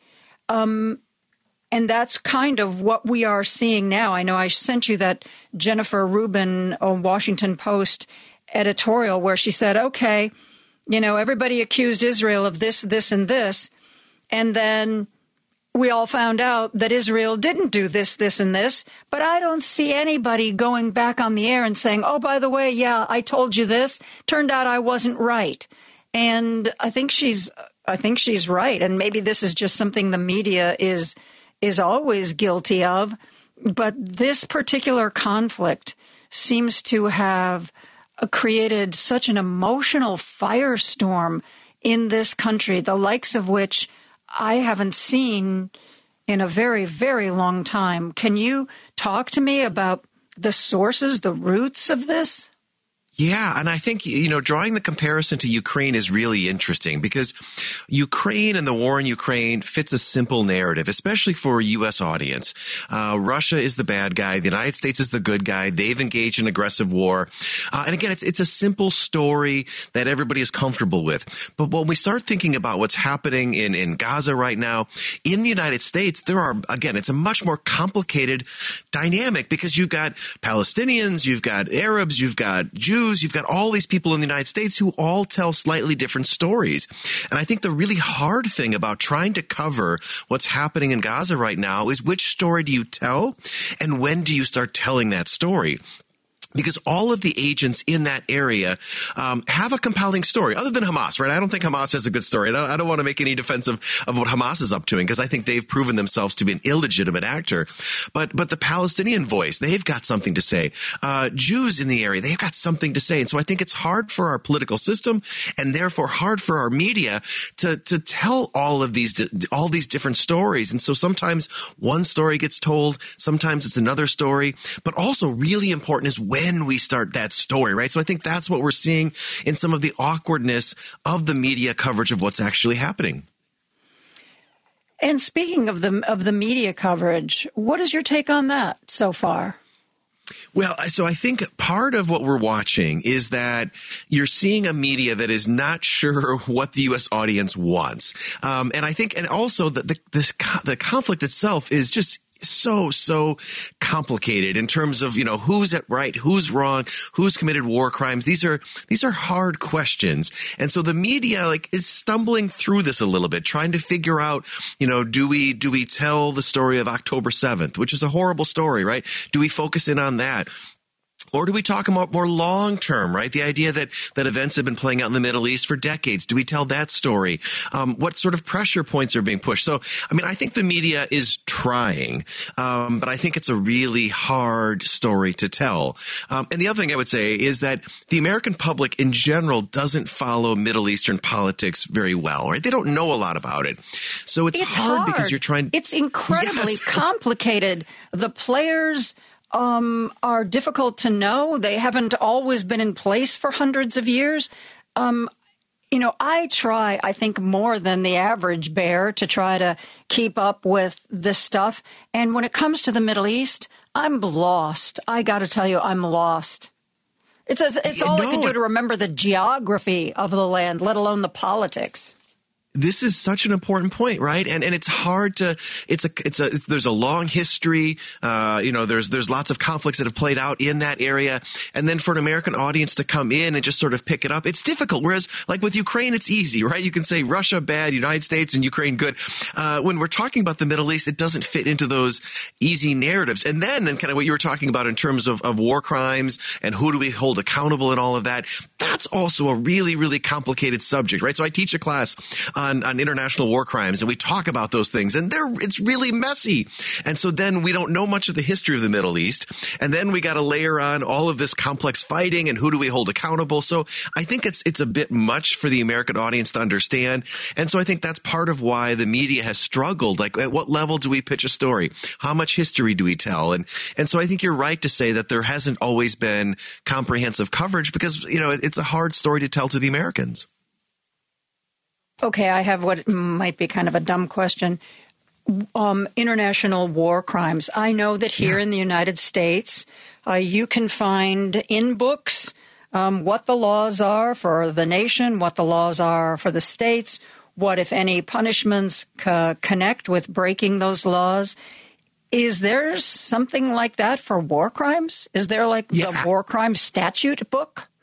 Yes, absolutely. Right. And so we would start, and there's a lot of places you can look for this, but the best place is thinking about the Geneva Conventions. So, the Geneva Conventions lay out the rules of war. So when you're fighting, what are you supposed to do? How are you supposed to fight? And it can get really complicated, but I think the most important thing as we think about, how war is supposed to take place is that you maintain a distinction between combatants and non-combatants. So soldiers, the military, they are legitimate targets. Innocent people, non-combatants, civilians are not legitimate targets. So if we think about what Hamas did on October 7th, they violated that most fundamental rule of how you were supposed to fight. They went in and they intentionally targeted civilians, right? So that's why I think if we think about how do we understand right and wrong in this conflict, what Hamas did on October 7th is so clearly a violation of that combatant, non-combatant distinction. They intentionally targeted civilians, right? So I think that is we just start there and say they are wrong when it comes to that particular attack. And that's what's making this whole we're going to get rid of Hamas once and for all plan that the Israelis have is because not only did they attack civilians on October 7th, but they are, I don't know why this continues to shock people, because they are quite open about the fact that they hide their materiel and their various satellite offices in the heart of civilian areas, underneath civilian buildings. I mean, this is something that they don't hide. This isn't like a secret that, somebody just uncovered. And we knew when the Israeli Defense Forces entered into Gaza that there were going to end up being civilian casualties for just this reason. Is doing this, hiding your cache of materials and arms and having your headquarters under hospitals, under libraries, under shelters, would that be war crimes? Yeah, absolutely. Right. So what it's called using human shields. So what Hamas is doing is they are intentionally putting their compounds, they're putting their military supplies, their forces or whatnot in these civilian areas, knowing that Israel is less likely to attack them because they are civilian populations, hospitals and whatnot. So yes, the use of human shields is absolutely illegal by international law. So what Hamas is doing there is also wrong. Now, but this is the sort of the twist of it all. Like, Hamas knows all of this, and they are intentionally making it difficult. So they are sort of bending and violating the international rules of war to make it difficult for Israel. So this is all part of their strategy, right? It's all part of their plan. Now, the hard part is that when Israel goes after Hamas, they also have to maintain the distinction between combatants and non-combatants. So they have to try to preserve civilians. They can't intentionally target civilians. So they have to target and fight an entity which rejects the rules of war, but they have to continue to abide by those rules of war. And Hamas knows that, and they know it's going to make life difficult for Israel, and they know that it's going to lead to civilian casualties and blowback. So all of this that we've we're watching play out was really the plan of Hamas. And it makes it what's so frustrating as you kind of watch all of this play out in the sort of international theater. It seems to be widely accepted that if Hamas isn't either eliminated or weakened beyond viability, that over time they will regroup and there will be more attacks, since in their basic charter it says that Israel has no right to exist. So whether or not you like Netanyahu, and it just so happens I don't, you can understand the survival instinct that these people have to be stopped once and for all. So we know they hide behind civilians. We know they pose a life and death threat to the Israelis. And yet so much of the world seems to be focused on taking the Israelis to task. Oh, there should be a ceasefire. Okay.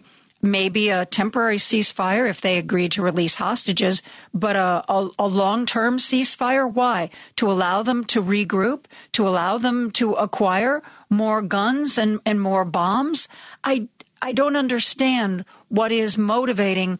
I mean, it's tragic. It's tragic to see civilians getting injured, but when you've got a group that surrounds themselves with civilians, it's inevitable, and yet it still seems to be Israel's fault. Like somehow they've got to thread that needle. Yeah, you can take out Hamas, but you can't kill any civilians, even though that Hamas guy right there is hiding behind a civilian. Yeah, you got to figure that out, Israel. It doesn't seem fair to me. I really hope that you can give me some insight into this. Sure, absolutely. Well, and I think the word fair is really important here, because what Hamas is doing is not fighting fair. They're intentionally using human shields. They're intentionally violating the rules of war. They're intentionally putting all this additional pressure on Israel, where Israel has to follow the rules, but Hamas does not. And so then why Hamas does this, and this is really important, they are trying to flip the narrative. So on October 7th, it was Hamas who was painted as the bad guys. But as Israel goes after Hamas and inevitably kill civilians, that allows Hamas to change the narrative and to shift global opinion. And that's sort of what you're seeing right now. And here's the other important thing to think about. So when Israel goes after Hamas, they have every right by international law to go after Hamas, right? It's their right to defend themselves. But one of the other rules of war is that when you go after an entity, you have to respond in a proportionate way. And so some of what you're seeing from the international community, what you're seeing from inside the United States, is asking this question: is Israel's defense, is it proportionate to the nature of the attack? And so you think about the numbers as those casualty numbers in Palestine and Gaza go up. Is it a proportional response to that original attack? And I think that's where some of the important conversation is happening, right? At what point do the civilian casualties in the Gaza Strip to get to such a number where you say it's no longer proportional and they have to rethink about how they go after Hamas? So I think that's part of the international pushback, is this question of proportionality. Okay, that makes sense to me. Thank you for that, Professor Muck. I appreciate that. Sure. One other thing to point out, too, is that there's a distinction between Hamas and the Palestinians. And so I think a lot of the international perspective is thinking about the rights of the Palestinians, but Hamas wants to conflate those two, right? So Hamas wants to make everybody on one side, and that's what makes it really, really difficult for Israel. We are going to be taking a break. I'm talking to Professor William Muck. We are talking about political science and what is going on in the world. We will continue this discussion in just a couple of minutes. Joan Esposito, live, local, and progressive on WCPT 820. I am joined by political science professor William Muck. He's with North Central College in Naperville, and we are talking about all the different political happenings. Is this like the busiest time that you can remember in your professional career, with not only the subjects you teach and the background on that, but it just seems like, I don't know, maybe it's because I'm a government geek, that political science is a bigger part of people's lives now than maybe it was 10 years ago. Does it seem that way to you, or are you like me? You're so steeped in it, you can't really tell. Well, both the things, right? I feel like I'm in it all, but there's no question it's more now. There's more big and important conversations. I think back, to the time when we could just have conversations about whether we should have universal health care, right? And how simple that time was versus now when we're talking about, core threats to the democracy, war in Ukraine, war in the Middle East, Donald Trump, all of these things. No, I think there's so much out there. And in some ways, as a political scientist, it's fascinating to be talking about all those things. But as a human being, Joan, it's sort of scary. It worries me. Yeah, well, with good reason.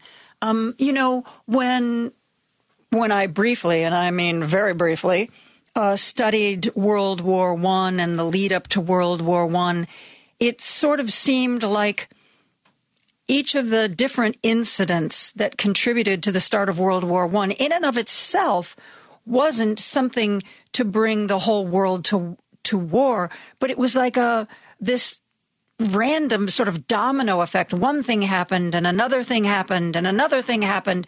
And it wasn't like in Ukraine where you had an aggressor who moves across your border and says, I want to take this land. It wasn't so clean and so clear. It almost seemed like people inadvertently, if you will, ended up in World War I. And sometimes when I see all the different things happening now, I wonder, decades from now, are people going to look back and see how we careened from one incident to the other and ended up in a place where nobody wanted to be? Joan, I think you are secretly a political scientist, because if you're thinking that deeply about the causes of World War I, which is one of my favorite subjects of all time, I think you're right there.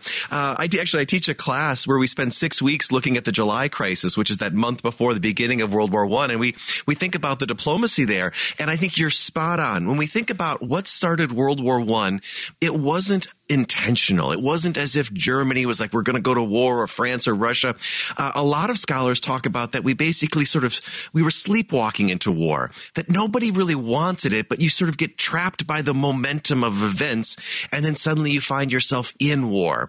And I feel that very much now, that as we think about all the events that are going on, whether we're talking about Middle East or Ukraine or U.S.-China relations, there are a lot of things that are happening, and there's the potential that you get swept up in the momentum of those things. And even though you didn't want to go to war, it can happen. I think about that with Ukraine. I think about that what's going on in the Middle East now. I think about a lot of that with the United States and China and that relationship, that a lot of things are happening and we don't always appreciate the way where it's easy to slide almost accidentally into war. If you wouldn't mind, let's take a quick look back at World War I. And give us a real quick synopsis of some of the events that led to it. And then would there have been, if one of those events had been disrupted in some way, would we have avoided the outcome? So it's a two-part question. First, I want to just recap the history and then know if it could have gone a different way. Sure. Well, so most of our listeners will remember the Archduke Franz Ferdinand. If you know nothing about World War I, you're like, I've heard of that guy, Archduke Franz Ferdinand. So on June 14th, June 20th, 1914, Archduke Franz Ferdinand, he's basically the heir in waiting for the Austro-Hungarian Empire, is assassinated in Bosnia. And again, the parallels today are really, really fascinating. He's assassinated by somebody who's working for the Black Hand, which is a terrorist organization coming out of Serbia, right? So you can think about nationalism and terrorism. And so obviously Austria is just livid about this, right? They're really, really angry. And so what happens is Austria is threatening to go to war with Serbia over this. Well, Serbia is friends with Russia. So Serbia reaches out to Russia and says, hey, do you have our back? And Russia says, of course. And then what happens is then Austria reaches out to its friend Germany and says, hey, Germany, do you have our back? And Germany says yes. And they give what's known as the blank check. So Germany says, yes, Austria, we have your back. And so that you start to see the pieces sliding in. And nobody's really thinking about this being a world war. Everybody's thinking like, well, it's probably just going to be a war between Austria and Serbia. Then eventually France gets involved and they say, hey, we would love to go to war with Germany and get some of our territory back. So, at each stage of this, nobody's really thinking, even Germany, who's oftentimes blamed for World War I, none of them are really thinking, well, this is going to end up in a world war. They all think, well, it's going to be something else. And then Great Britain gets involved. And so at multiple stages throughout the July crisis, this month before World War I, there were opportunities to turn away, to say, let's not go down this path. But rational actors make the choice saying, well, let's do this, let's do that, without fully realizing that the cumulative effect of all these individual actions is going to culminate in a war. And so, you get trapped by it, right? So eventually Germany realizes, well, hey, we've got to go to war now, right? We're sort of trapped. There's nothing else we can do because Austria led us down this path, and now Russia is being threatening to us. So all of these things happen. And I think if you asked all the individual actors at the beginning, would they want war? They would say no. But then through the history as it plays out, they all get trapped by this momentum of the events. And so, I often think it's a really interesting parallel today to say all of these micro decisions that we're making, could the cumulative effect of them lead to war? And so, yes, it's such a really, really great example for understanding modern politics. Well, it seems to me that there are parallels, but, we're looking at World War I with the advantage of 2020 hindsight. Oh, yes, that decision you can see then resulted in this. And I think when you're in the midst of it, as I sort of feel we might be now, it's hard to say, oh, yeah, we got to watch out for that because that could lead to the other thing. Sometimes it's difficult to have that clarity in the moment. But I remember, what was it? I can't remember the phrase Antony Blinken used. It basically that when this whole situation in the Middle East erupted, they wanted to make sure that it stayed contained to the two actors, Israel and Hamas. They didn't want Hezbollah in there. They didn't want Iran doing anything to get in there.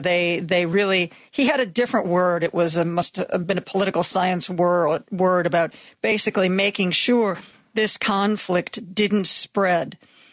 And I was glad of it. I wasn't sure, especially in the beginning, if it would really turn out that way or if they would be able to hold that line. But so far, both in the situation with Russia and Ukraine and also in the Middle East, it seems like we have, might be too much to say we've learned a lesson and we're trying to keep a lid on these things. But it seems like so far it has been, maybe we have prevented ourselves from going down a path that leads to a bigger conflict. Or maybe we just haven't done it yet. I'm not really sure, but it scares me. It does. And I think what we could talk about both examples that the conflict has been localized. And I think from the beginning, whether it was Ukraine or whether we're talking about the fight between Hamas and Israel, the U.S. and Biden in particular said we want them to stay local. And so here's one instance where I think Biden deserves quite a bit of credit, especially Ukraine, because Ukraine could have spiraled very easily to other countries. It could have spiraled to a conflict between Russia and NATO. And Biden has been careful and very deliberate, sometimes even though it gets him criticized, to say, I'm only going to move incrementally because I think if I move too quickly, it could cause this to spread. So it's a really interesting question. And I think it's been a priority of the Biden administration in Ukraine, but I think now so in the Middle East to say, let's prevent this from spreading. Let's keep it localized because the implications of a wider war are not good for anybody, including the United States. So I think there's a lot of intentionality to that. And then one more point, then I'll shut up, Joan. But the other thing is, I think good leadership really matters. So if we go back to the World War I analogy, there wasn't always good leadership. So Kaiser Wilhelm, the leader of Germany, people often make historical comparisons to Donald Trump. He was impulsive. He was angry. He had a temper. He didn't focus on the details. And so when you have bad leadership, it's easier to make mistakes. And I think so Biden deserves quite a bit of credit to say he's done a good job of preventing things from spiraling in a really dangerous direction. I think he's done a really good job on a lot of fronts, but this is certainly one of them. Professor William Muck and I are going to sit tight while we take a break for news, and then we're going to be back with more after this. Joan Esposito, live, local, and progressive. Quite frankly, I get most of my news from you. Joan Esposito. Y'all ready for this? On WCPT 820. I'm joined by Professor William Muck, who is chair of the Department of Political Science and coordinator for North Central College in Naperville's Global Studies and Model United Nations programs. Tell me, William, in the Model United Nations programs, do you teach everybody how to yell at everybody else and how not to listen and how to take votes that end up meaning nothing happens? Well, no. Well, sometimes that happens, but the whole point of teaching the United Nations is to learn diplomacy, and also to learn how difficult it is to engage in diplomacy. The United Nations, I think, does a lot of really good work, but the way that it is structured makes it difficult to be always effective, right? And I think part of when you teach a class like that, it's to expose the students the challenge of doing anything at the international level and the frustrating side of all that. But all that happens, you still have to be diplomatic. You still have to be nice, and you have to use diplomatic language. So that's part of what we're trying to teach the students, is to sort of mimic the real world and see how difficult it is really to solve problems and to pass meaningful legislation. And sometimes, yes, to see laws passed that are not particularly good, right? I mean, the United Nations is also open to mistakes as well. Interesting that you say compromise and the difficulty of negotiation. I usually keep one monitor on CNN while I'm on the air just in case there's some major breaking news. And I keep seeing these banners on negotiations to free more hostages or all the hostages. Close. They're close. And I'm thinking to myself, okay, what does that mean? Like, okay, well, we're going to do it, but we can't decide if we should do it Wednesday or if we should do it Thursday. There's arguments on both sides.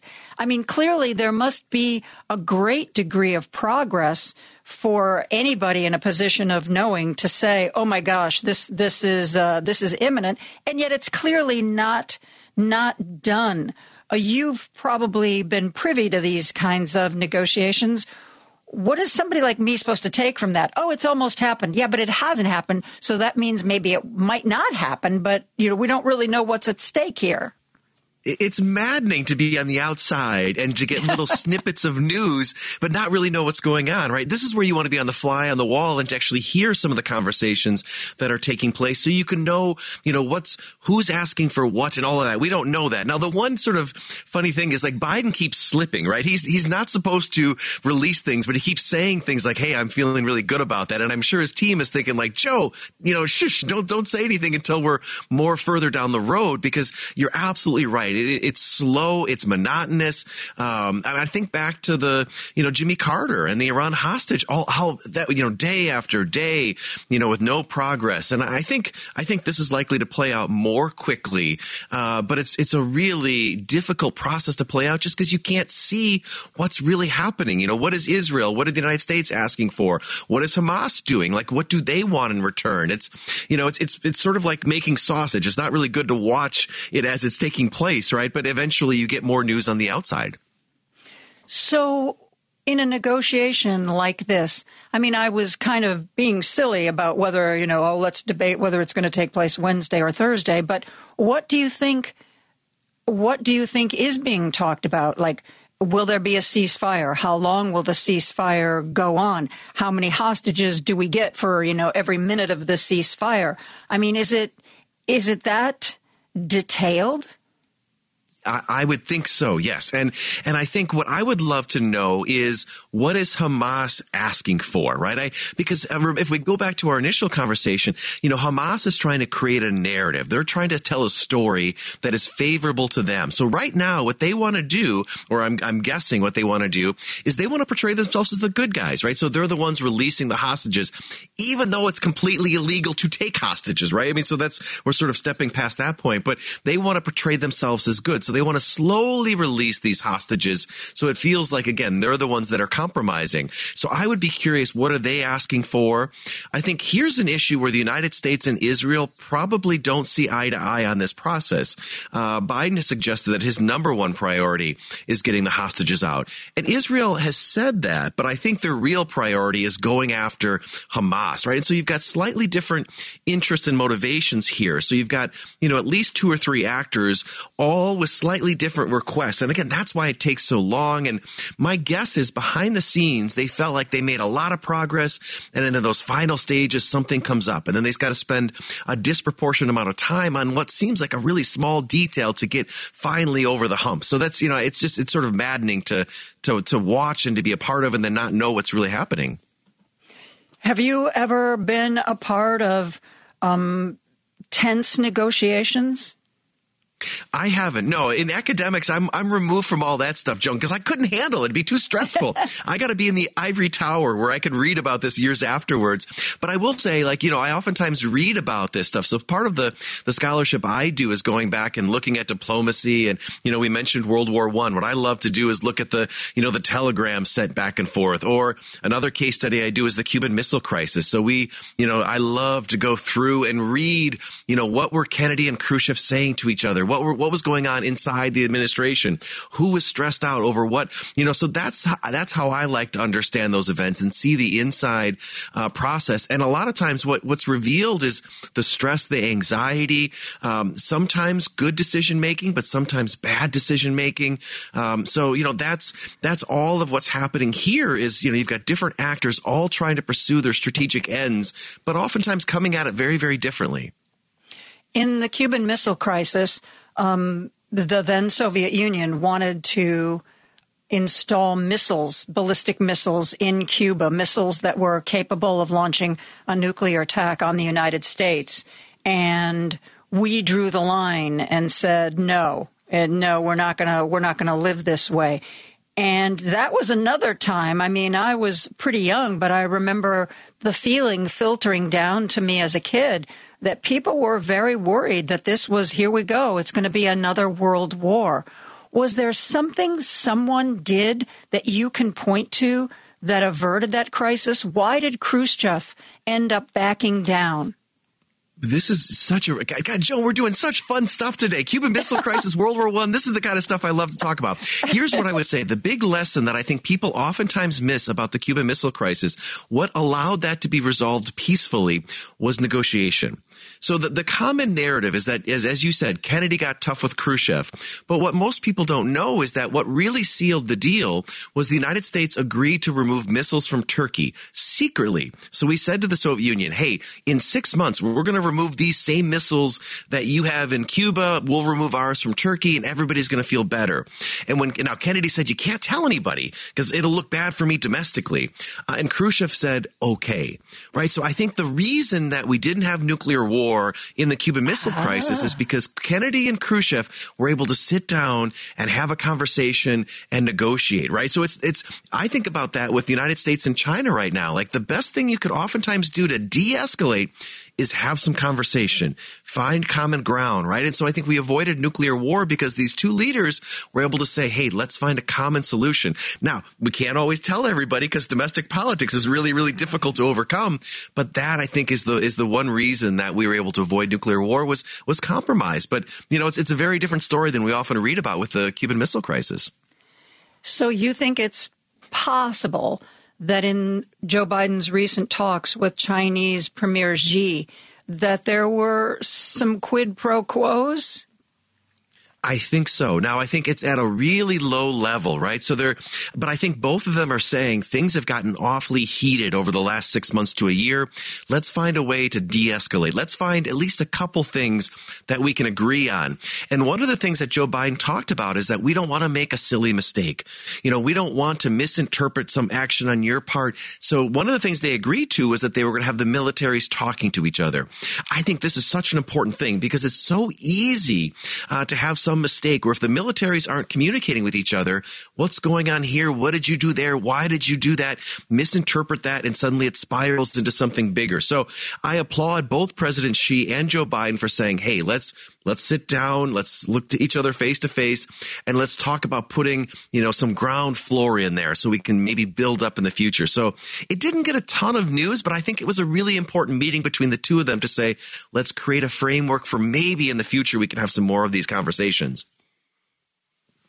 So I guess I just already assumed that we have Lloyd Austin, Secretary of Defense, I assumed that he already had the private cell phone number of the person in China and the person in Russia who is his equivalent, and that was, I just assumed that would be, a way that we head off, like what you were just talking about, these misunderstandings that can really lead to horrific situations. And with China, we didn't have that before? Lloyd Austin didn't have anybody's phone number? For a lot of years we did. But then in 2022, Nancy Pelosi, you probably remember Nancy Pelosi went to Taiwan. Yes. And when she did that upset the Chinese military, Chinese government, the military, and so they cut off conversations. And so since that visit, there have been no direct communications between the U.S. and Chinese military. And so that's why, again, this seems like a basic, thing you should have, but it wasn't existing. And there have been a number of incidents in the South China Sea. Not long ago, there was a Chinese jet that got within 10 feet of a U.S. plane, right? And so let's find a way to start communicating, baby steps here, so that you can avoid some miscalculation or misinterpretation of events. So again, it's baby steps, but I think it was an important first step to maybe create more dialogue between these two really, really powerful actors. I know there was talk that some in government were trying to pressure Nancy Pelosi into not going to Taiwan, but the way I understood it, and please correct me if I'm wrong, Taiwan is part of an Asian group that the United States is a part of, and she went not because she wanted to thumb her nose at China and say, I'm just reminding you that we like Taiwan. She was visiting all of the different countries in this organization, and to skip Taiwan, she later said, would have sent the wrong message, because it was her job to visit all these folks.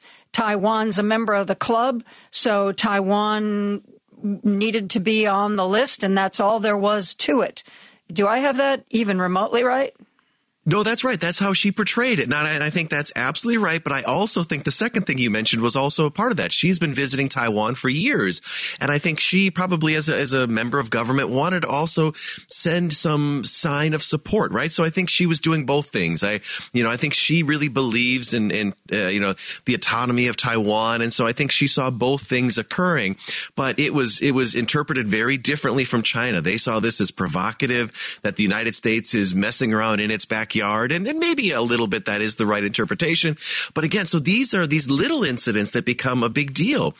Joe Biden this last week called President Xi a dictator, and it's the second time he did that. The first time he did it, China got so upset, right? So these are all the little things that make diplomacy so difficult, right? You probably saw the video of Blinken when Joe Biden Saturday said Night the word Live. dictator. Yeah. Oh, it was fantastic, right? Because Joe Biden is just that kind of guy. He says things, but Anthony Blinken's saying, like, I spent hours, making all of this progress and gone, Uh-huh. Yeah. When President Biden was asked by a reporter, you said they were a dictatorship before. Do you still stand behind that? And he was like, well, yeah, they are. And Anthony Blinken just scrunches his eyes and his eyebrow and his head droops ever so slightly. And you could just really feel for the guy. Anyway, we're past time to take a break. So hold that thought. I'll be back with Professor William Muck right after this. Joan Esposito, live, local, and progressive on WCPT 820. I'm joined by Professor William Muck, who is the chair of the Political Science Department at North Central College in Naperville. And we have been talking about China most recently, but we were also talking about the situation with Israel and Hamas. And William, I was looking at our text line during the break, and Andy from Evanston texted in a possible solution rather than going in guns blazing. What would happen if the United Nations or Israel or even the United States were to offer bounties, like to offer to pay Palestinians to turn over Hamas fighters? Would a situation like that work? it would be difficult to do because Hamas has been so part of the Palestinian population, right? So there's also power dynamics, right? Hamas is the group that has the weapons. They've got the control. They've got the power. So the average Palestinian doesn't have a whole lot they can do to go after Hamas. So there's that sort of power discrepancy. And, there's not a lot of polling, but it does seem like a lot of the Palestinians aren't particularly happy with Hamas, right? So that's why I was thinking it's such an important. That's what I was going to ask you too, because I've read reports that say, oh, the Palestinians hate Hamas. And then I've read other people saying, you know what? That's not true, because they wouldn't hide them. They wouldn't support them. They wouldn't vote them into office if they weren't supportive of Hamas. And I don't know, maybe depending upon which population you're looking at, maybe both are true. Well, that's exactly right. It's entirely possible that there are some who are sympathetic and there are others who are not. And then, as this, again, what Hamas wants is as the Israel's attack on Hamas plays out, they're hoping to turn supporters into sympathizers, sympathizers into supporters, right? As, to make more Palestinians and actually others in the region to come to their cause. So that's why it's so difficult. The job that Israel's trying to do is so difficult, and Hamas is intending to make it difficult at every turn. I mean, it's really a no-win situation for Israel, because no matter what they do, they're going to be portrayed as the bad guy. It's incredibly difficult to fight a terrorist organization. Sometimes I think it's also unfair, because I read a lot of articles, I read a lot of comments, and everybody seems to think that Joe Biden has the power to end this conflict. And I know the United States is powerful and has a lot of influence, but sometimes that seems unfair to me. Like, well, supposedly the United States gave Zelensky at least a few days heads up when we knew that Russia was going to invade. So why didn't Joe Biden pick up the phone to Vladimir Putin and say, we'll take those missiles out of Turkey again, or whatever it takes? Does it seem to you that I know that he's doing a lot, and he's doing a lot behind the scenes, but sometimes I think people expect Joe Biden to be able to tell other countries what to do and how to live their lives. I don't know that's realistic. No, I think it's not at all realistic, right? And this is something we've seen throughout. I mean, we could go all the way to post-World War II U.S. foreign policy. We always assume that the United States, because we're so powerful, can shape the world and shape the activities of states. And sometimes we can, but not always. These other actors also have their own interests, and they don't always want to listen to the United States. So, you can put your thumb on the scale and you can try to influence, but there's a lot of the world that just plays out it just plays out the way that it's going to. And the United States can't always control those world events. It's frustrating, but I think presidents historically have been criticized for not being able to control world events when it's not reasonable to expect the United States to be able to do that. What do you think would be going on right now if Donald Trump were president? Well, I think so. If we take the two conflicts we've been talking about, Gaza and Ukraine, I think if we start with Ukraine, I think the United States he would have done just about everything he could to cut funding. And it would have played right into the hands of Vladimir Putin. So I think that would have been really, really dangerous. I don't know what Trump would have done in regards to Israel, because it's so hard to know. He doesn't have a coherent foreign policy. So it's entirely possible that he would have backed backed Israel in their battle with Hamas. But I can't say for that for sure, because he just is so erratic in terms of what his views are, and they can change. He liked Netanyahu for a while, and then when Netanyahu started talking to Biden, apparently that was a betrayal. Yeah, right. And he, I think he likes to talk tough on a lot of things. So I think he may have, talked tough about, hard lying on Hamas, but it's hard to know for sure. I think certainly for Ukraine, there would have been a number of efforts to try to cut U.S. support there and do everything he can to limit that. And that, I think, would have been very, very dangerous. And he's still saying the same things. I mean, he has said regarding NATO, if he gets elected again, that not only is he going to pull us out of NATO, but he's as much as said he's going to do everything in his power to destroy NATO. I mean, I think I don't understand how there is such popularity for this guy. I know he has a hardcore cult following. I get that. I mean, Jim Jones told everybody to drink the Kool-Aid, and they drank the Kool-Aid. And I think that there's a contingent of Trump supporters like that. But I can't believe that's a majority of the country. I can't believe that's more than 20, at most 30%. And the rest of the people who at least give lip service to Trump seem to me to be really un-American. It's such a strange position. His views on NATO have never made sense to me because, Democrat and Republican, everybody really thinks that NATO has been a success. It's a wonderful alliance that the United States created. It basically reflects the interest of the United States. It's a wonderful connection with some of the European allies. I mean, it has proven to be a really durable and successful alliance for many decades. And Republicans felt that way for years, and Democrats have for years. So it's bizarre that Trump can decide that he doesn't like NATO, and then he can pull a big chunk of the Republican Party with him.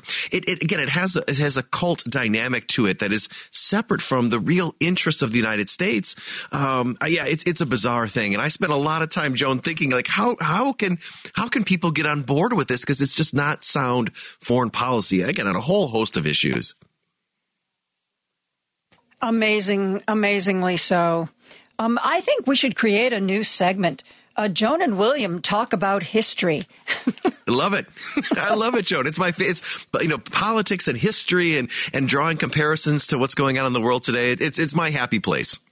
Yeah, it is my happy place too, because I think too it's so important to learn the lessons of history and not repeat them. But if we don't learn what happened and why it happened and when it happened and how it happened, then we're going to stumble into those same mistakes. I think it's so important. So we're going to, from going forward, every time you're on, we are going to have a history segment.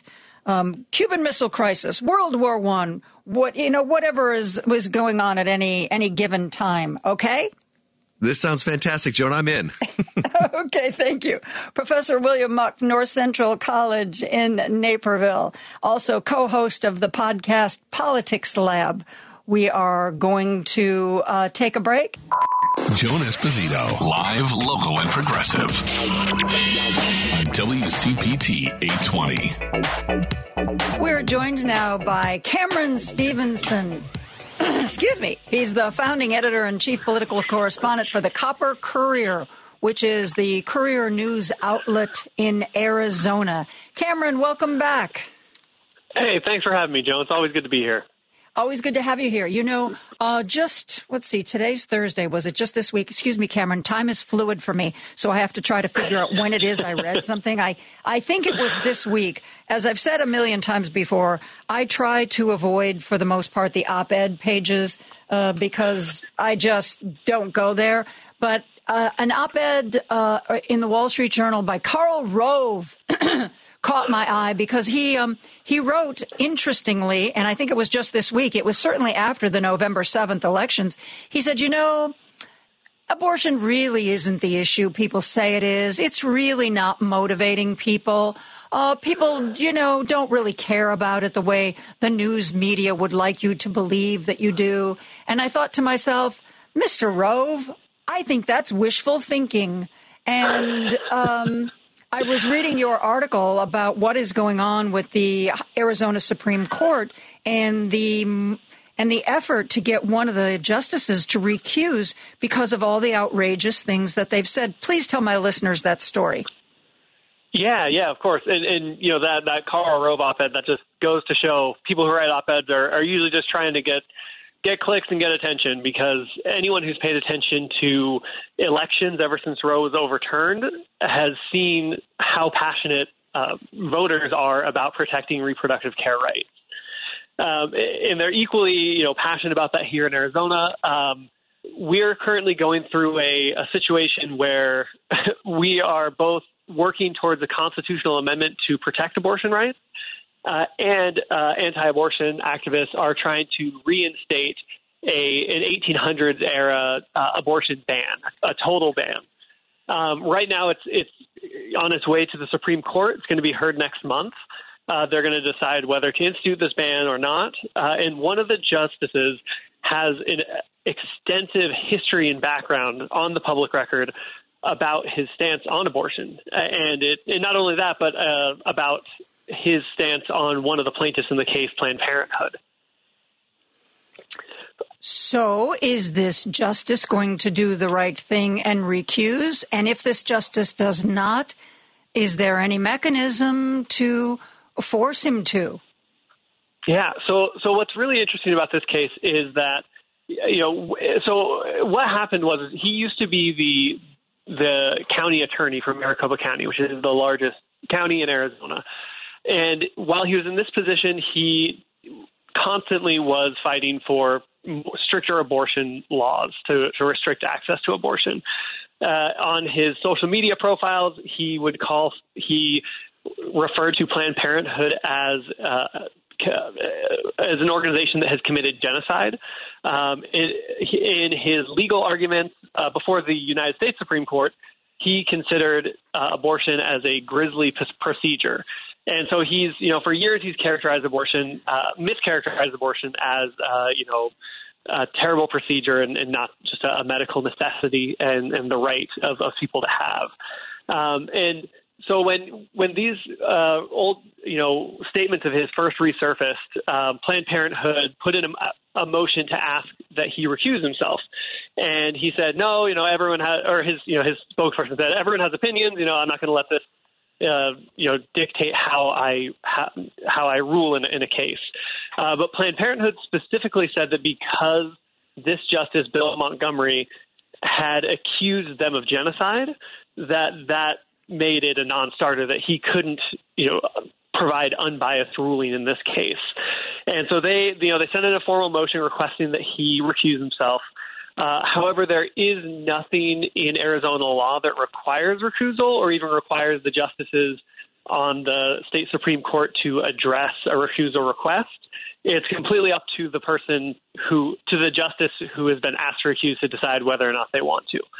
In this case, I would be very surprised if he recused. I would even say that this is part of the reason why he wanted to be on the state Supreme Court, is so that he could have the opportunity to rule in cases like this.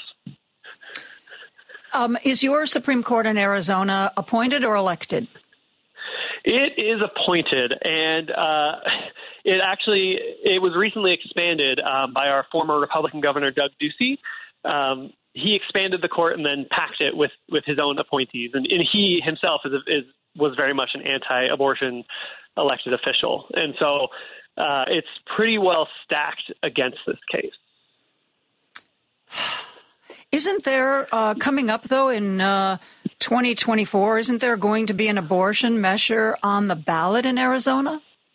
Yes. That is I don't know if I'd call it a silver lining, but, the same people who are plaintiffs in this case, along with several other abortion rights groups in Arizona, they have been fighting abortion bans here. We had, 2 or 3 on the books in different capacities, and they've been fighting it left and right in the courts ever since Roe was overturned. But they've also been working on language for a constitutional amendment to protect abortion rights in Arizona. And it's something they announced earlier this year after they had gone extensively back and forth with, different lawyers and legislative attorneys to make sure the language was correct. And it's going to take them a lot of work. It's a ballot proposition, so it's something all voters will be asked to vote on.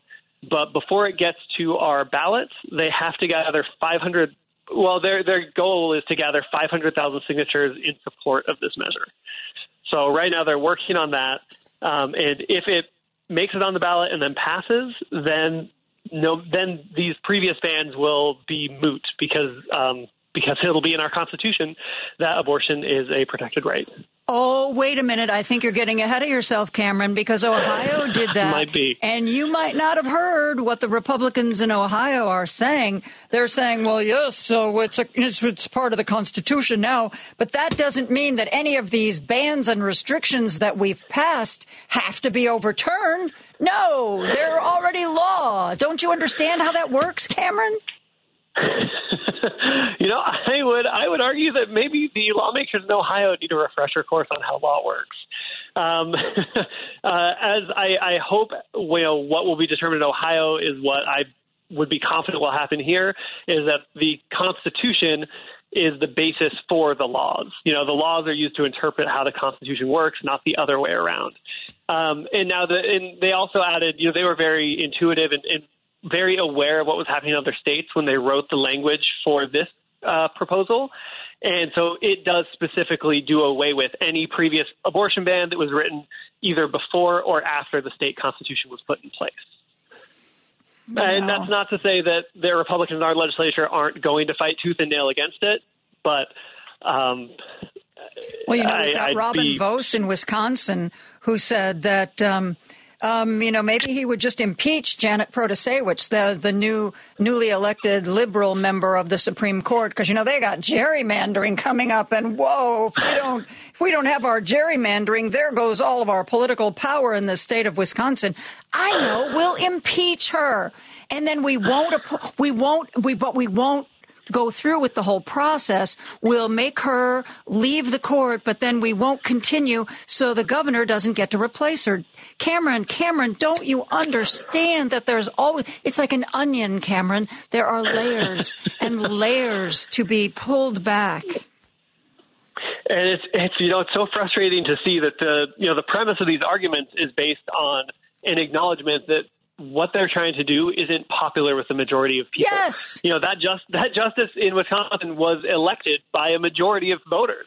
They want her to be ruling on these cases. She, I imagine, campaigned on a promise that she would fight gerrymandering and these sort of things. And so for them for us to peel deeper into this onion and see the basis of their arguments, I think seeing how elections have been going ever since Roe was overturned and essentially since 2018, it's becoming more and more clear that people are realizing that these Republican lawmakers don't have the interest of the majority at heart.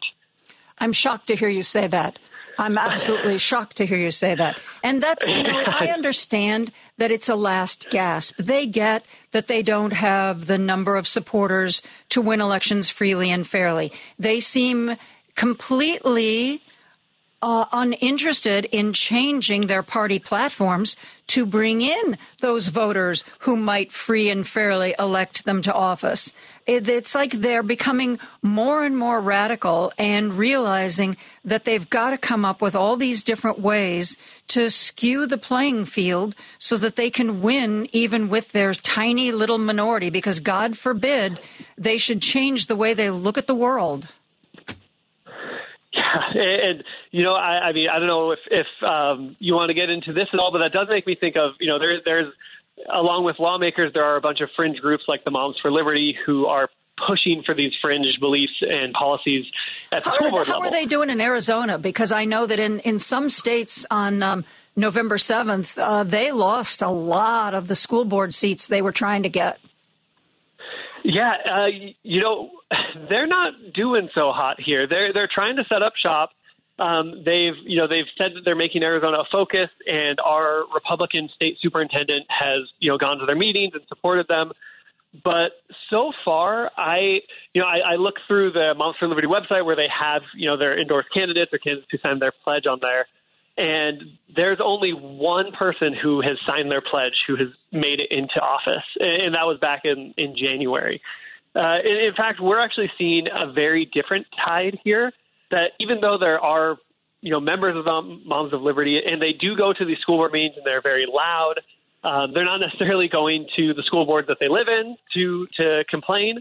A lot of them aren't even moms. They're just people who want to make some noise. And who's taking notice here is actually Gen Z. We've been seeing a growing number of Gen Z candidates running for school board. We're even seeing high school seniors who are running to be school board members of the district where they attend. I've been reading more about that, and I think on November 7th, there was a 19-year-old elected to his town city council. Gen Z, well, you know what, Cameron, I know they're certainly tired of waiting for my generation to fix things. And they should be, because we seem to be making things worse, not better. I'm not speaking for your generation, Cameron, just mine, the old white people of the world. Well, I'll put some of the blame on the generation, but none of it on you. Well, thank you. You're very of course. But yeah, it's fascinating to see, and I kind of feel for these kids because when I was a senior in high school, I don't think I even knew what a school board was. And but because, they're hearing these parents, or they're embarrassed by their parents going to these school board meetings and complaining about, which bathroom students can use, or trying to ban books. And these kids, they're living in this unpoliticized part of their life where they're just trying to learn and make friends and enjoy school. And now they're feeling that they can't even do that. And so they're trying to fix it. They're trying to shut these fringe candidates out. And so far they're winning. We actually, our reporter Reagan Priest, who wrote a story about the Gen Z candidates in Arizona, or the Gen Z school board members, when she wrote it, she had found 3, under 26 school board members. But then a few more reached out to us after the story was published and said, "Hey, there's actually a couple more of us. You missed us. Out here in Apache Junction and out here in Littleton." And so it's really amazing to see that they're just they're not connected. They're not part of some organization. They're just tired of being ignored, not having not being represented. Yeah. And it must be awful to be growing up now in a world where it seems like month by month, year by year, you lose rights that you've grown up thinking that were a part of the fabric of your life. And suddenly a court takes away this right. And, local elections want to take away, your ability to walk into a library and get the books that you want. It must be a terrible, terrible way to be growing up right now. And I want to talk to you more about Gen Z, but we do need to take a quick break. We're talking about the Copper Courier, which is the Courier News publication in Arizona. Cameron Stevenson is the founding editor and chief political correspondent. We'll be back with more after this. Joan Esposito, live, local, and progressive. The reason that I listen to you from the infamous other side, you will call a spade, and if it's indefensible, you will not defend it. And you know what? I can respect that. On WCPT 820. I'm joined by Cameron Stevenson, who's the founding editor and chief political correspondent for Arizona's news organization, Courier, and their publication, which you can find it online, is the Copper Courier. Look for coppercourier.com. We were just talking about an article that one of Cameron's reporters, Reagan Priest, had written about young people, Gen Z, running for and being elected to school boards. And I think I read something, Cameron, and this is a little bit tongue-in-cheek, but I really do think that there was some truth to this, that we're in a way a little bit lucky, because generally when the Moms for Liberty organization comes in and tries to take over school board meetings or tries to run candidates for election, they are so over the top. They are so extra that it makes it easier to oppose them. God forbid they should ever figure out how to try to be reasonable. Yeah, no, I very much, I see them as the next stage in the Marjorie Taylor Greenes and Lauren Boeberts of the world. Yeah. They're loud, they have opinions, but they don't know what to do with them. And thankfully, I think, especially, when it comes to these local elections like school boards, voters see through that. People see the inauthenticity. People who are concerned about electing people to these school boards, they actually value public education, and they want to make sure that the students in their area succeed, even if their kids are old and grown, or they don't have any children. They're voting because they're investing in the future of our communities. And when you hear these bombastic speeches about, hypothetical situations that couldn't possibly have happened in the real world, and people are getting upset and they're making a scene and they're, posturing for, posting videos of themselves online, people see through that. Whereas, the inverse is, they see a 17-year-old kid who's talking about how he, just finished his calculus class and he's nervous about his test, but He also wants to make sure that calculus is still available in all the schools in his district, so his friends can take that along with art. And people respond to that. It's authentic and it's respected. Yeah.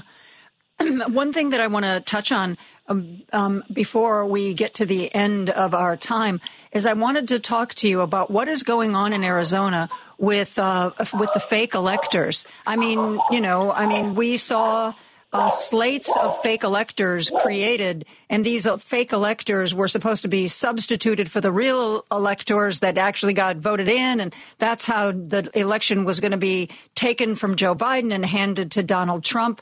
And I believe there's actually at least, an investigation going on now in Arizona? Yes, there is. So it has happened in, I believe you mentioned, in several states throughout the country where these fake electors were selected. There have already been charges announced against fake electors in Georgia and Michigan. Now, some people are kind of wondering what's taking our Attorney General so long. She's a Democrat. She's long said that she will investigate them, and she has been for several months. The difference is that she wasn't able to start investigating until she was elected in January, until she assumed office in January, whereas in Michigan and in Georgia, they were able to start the investigations much earlier. So while it's still going on here, it's very robust. It's sprawling, and our Attorney General Chris Mays, she's very much on top of holding these fake electors accountable, which is going to be a very unique task here because one of them was the former chair of the Arizona Republican Party, and a few of them are elected officials. So she's got her work cut out for her is basically what you're saying here. Yeah. And she really kind of had to start from scratch. Her predecessor, Mark Brnovich, who was our Attorney General before, he was running for U.S. Senate in 2022. He lost the primary and didn't do anything after that. But public records requests into his calendar have shown that he basically abandoned his post as the Attorney General as soon as he started his campaign. Yeah. And so, in the unlikely event that he even would have investigated this at all, that would have stopped, in early 2022. And so, she came into an office that had, little going on, had several things that needed to happen, and has been working on this. She's been very tight-lipped about it, but she's been working on it very diligently. Well, that's good to hear. Be interesting to see what she comes up with. Before I let you go, Cameron, I have to ask you, I have friends who've lived for a long time in Arizona, and it seems that each summer gets progressively hotter and the high temperatures last for a longer period of time. When you have weeks at a time where it's over 110, how do you cope with that? What do you do? Well, let me tell you, I definitely yearn for my childhood when it wasn't like that. But yeah, the reality is, due to climate change and a few other factors, we have weeks on end of 110 plus days. And, I think a lot of people, what we do is a form of hibernation. Where we stay inside our office or our workplace while the sun is out, and then once the sun goes down is when we do our grocery shopping or get our errands done. It's very strange. I have friends and coworkers who live back east, and they're dealing with snow, and we just had some rain today in the 60s. Which is kind of nice, but those summers, they can be extremely brutal, especially if you don't have the luxury to hide out anywhere cool. It just seems utterly inhuman. I've heard that it can get so hot that airplanes can't land because the runways have started to melt. Yeah. Airplanes have to kind of circle around for a little while. The pavement gets so hot that if you have your skin on it, you can get second-degree burns. And this is really, really sad. And I've been covering it for several years, but every year we have more and more heat-related deaths, both from people who don't have stable housing and so they're outdoors, or from people who couldn't afford to pay their electric bill, and so their electricity was shut off. Now, there has been, stopgaps put in place since those deaths began occurring to require utilities to keep the cool air on. Yeah, like we have to keep things hot in the winter. Cameron, that music means that I have talked to you beyond my time. That is the studio's way of reminding me it is time to be quiet now. Cameron Stevenson writes and edits the Copper Courier. It's a wonderful news site. Thank you, Cameron, for being here. That's going to do it for me. Thank you so much, Joan. Driving It Home with Patty Vasquez is next, and I apologize, Patty, I've run over into your time. I will see you tomorrow if they let me come back. Have a great evening. Good night.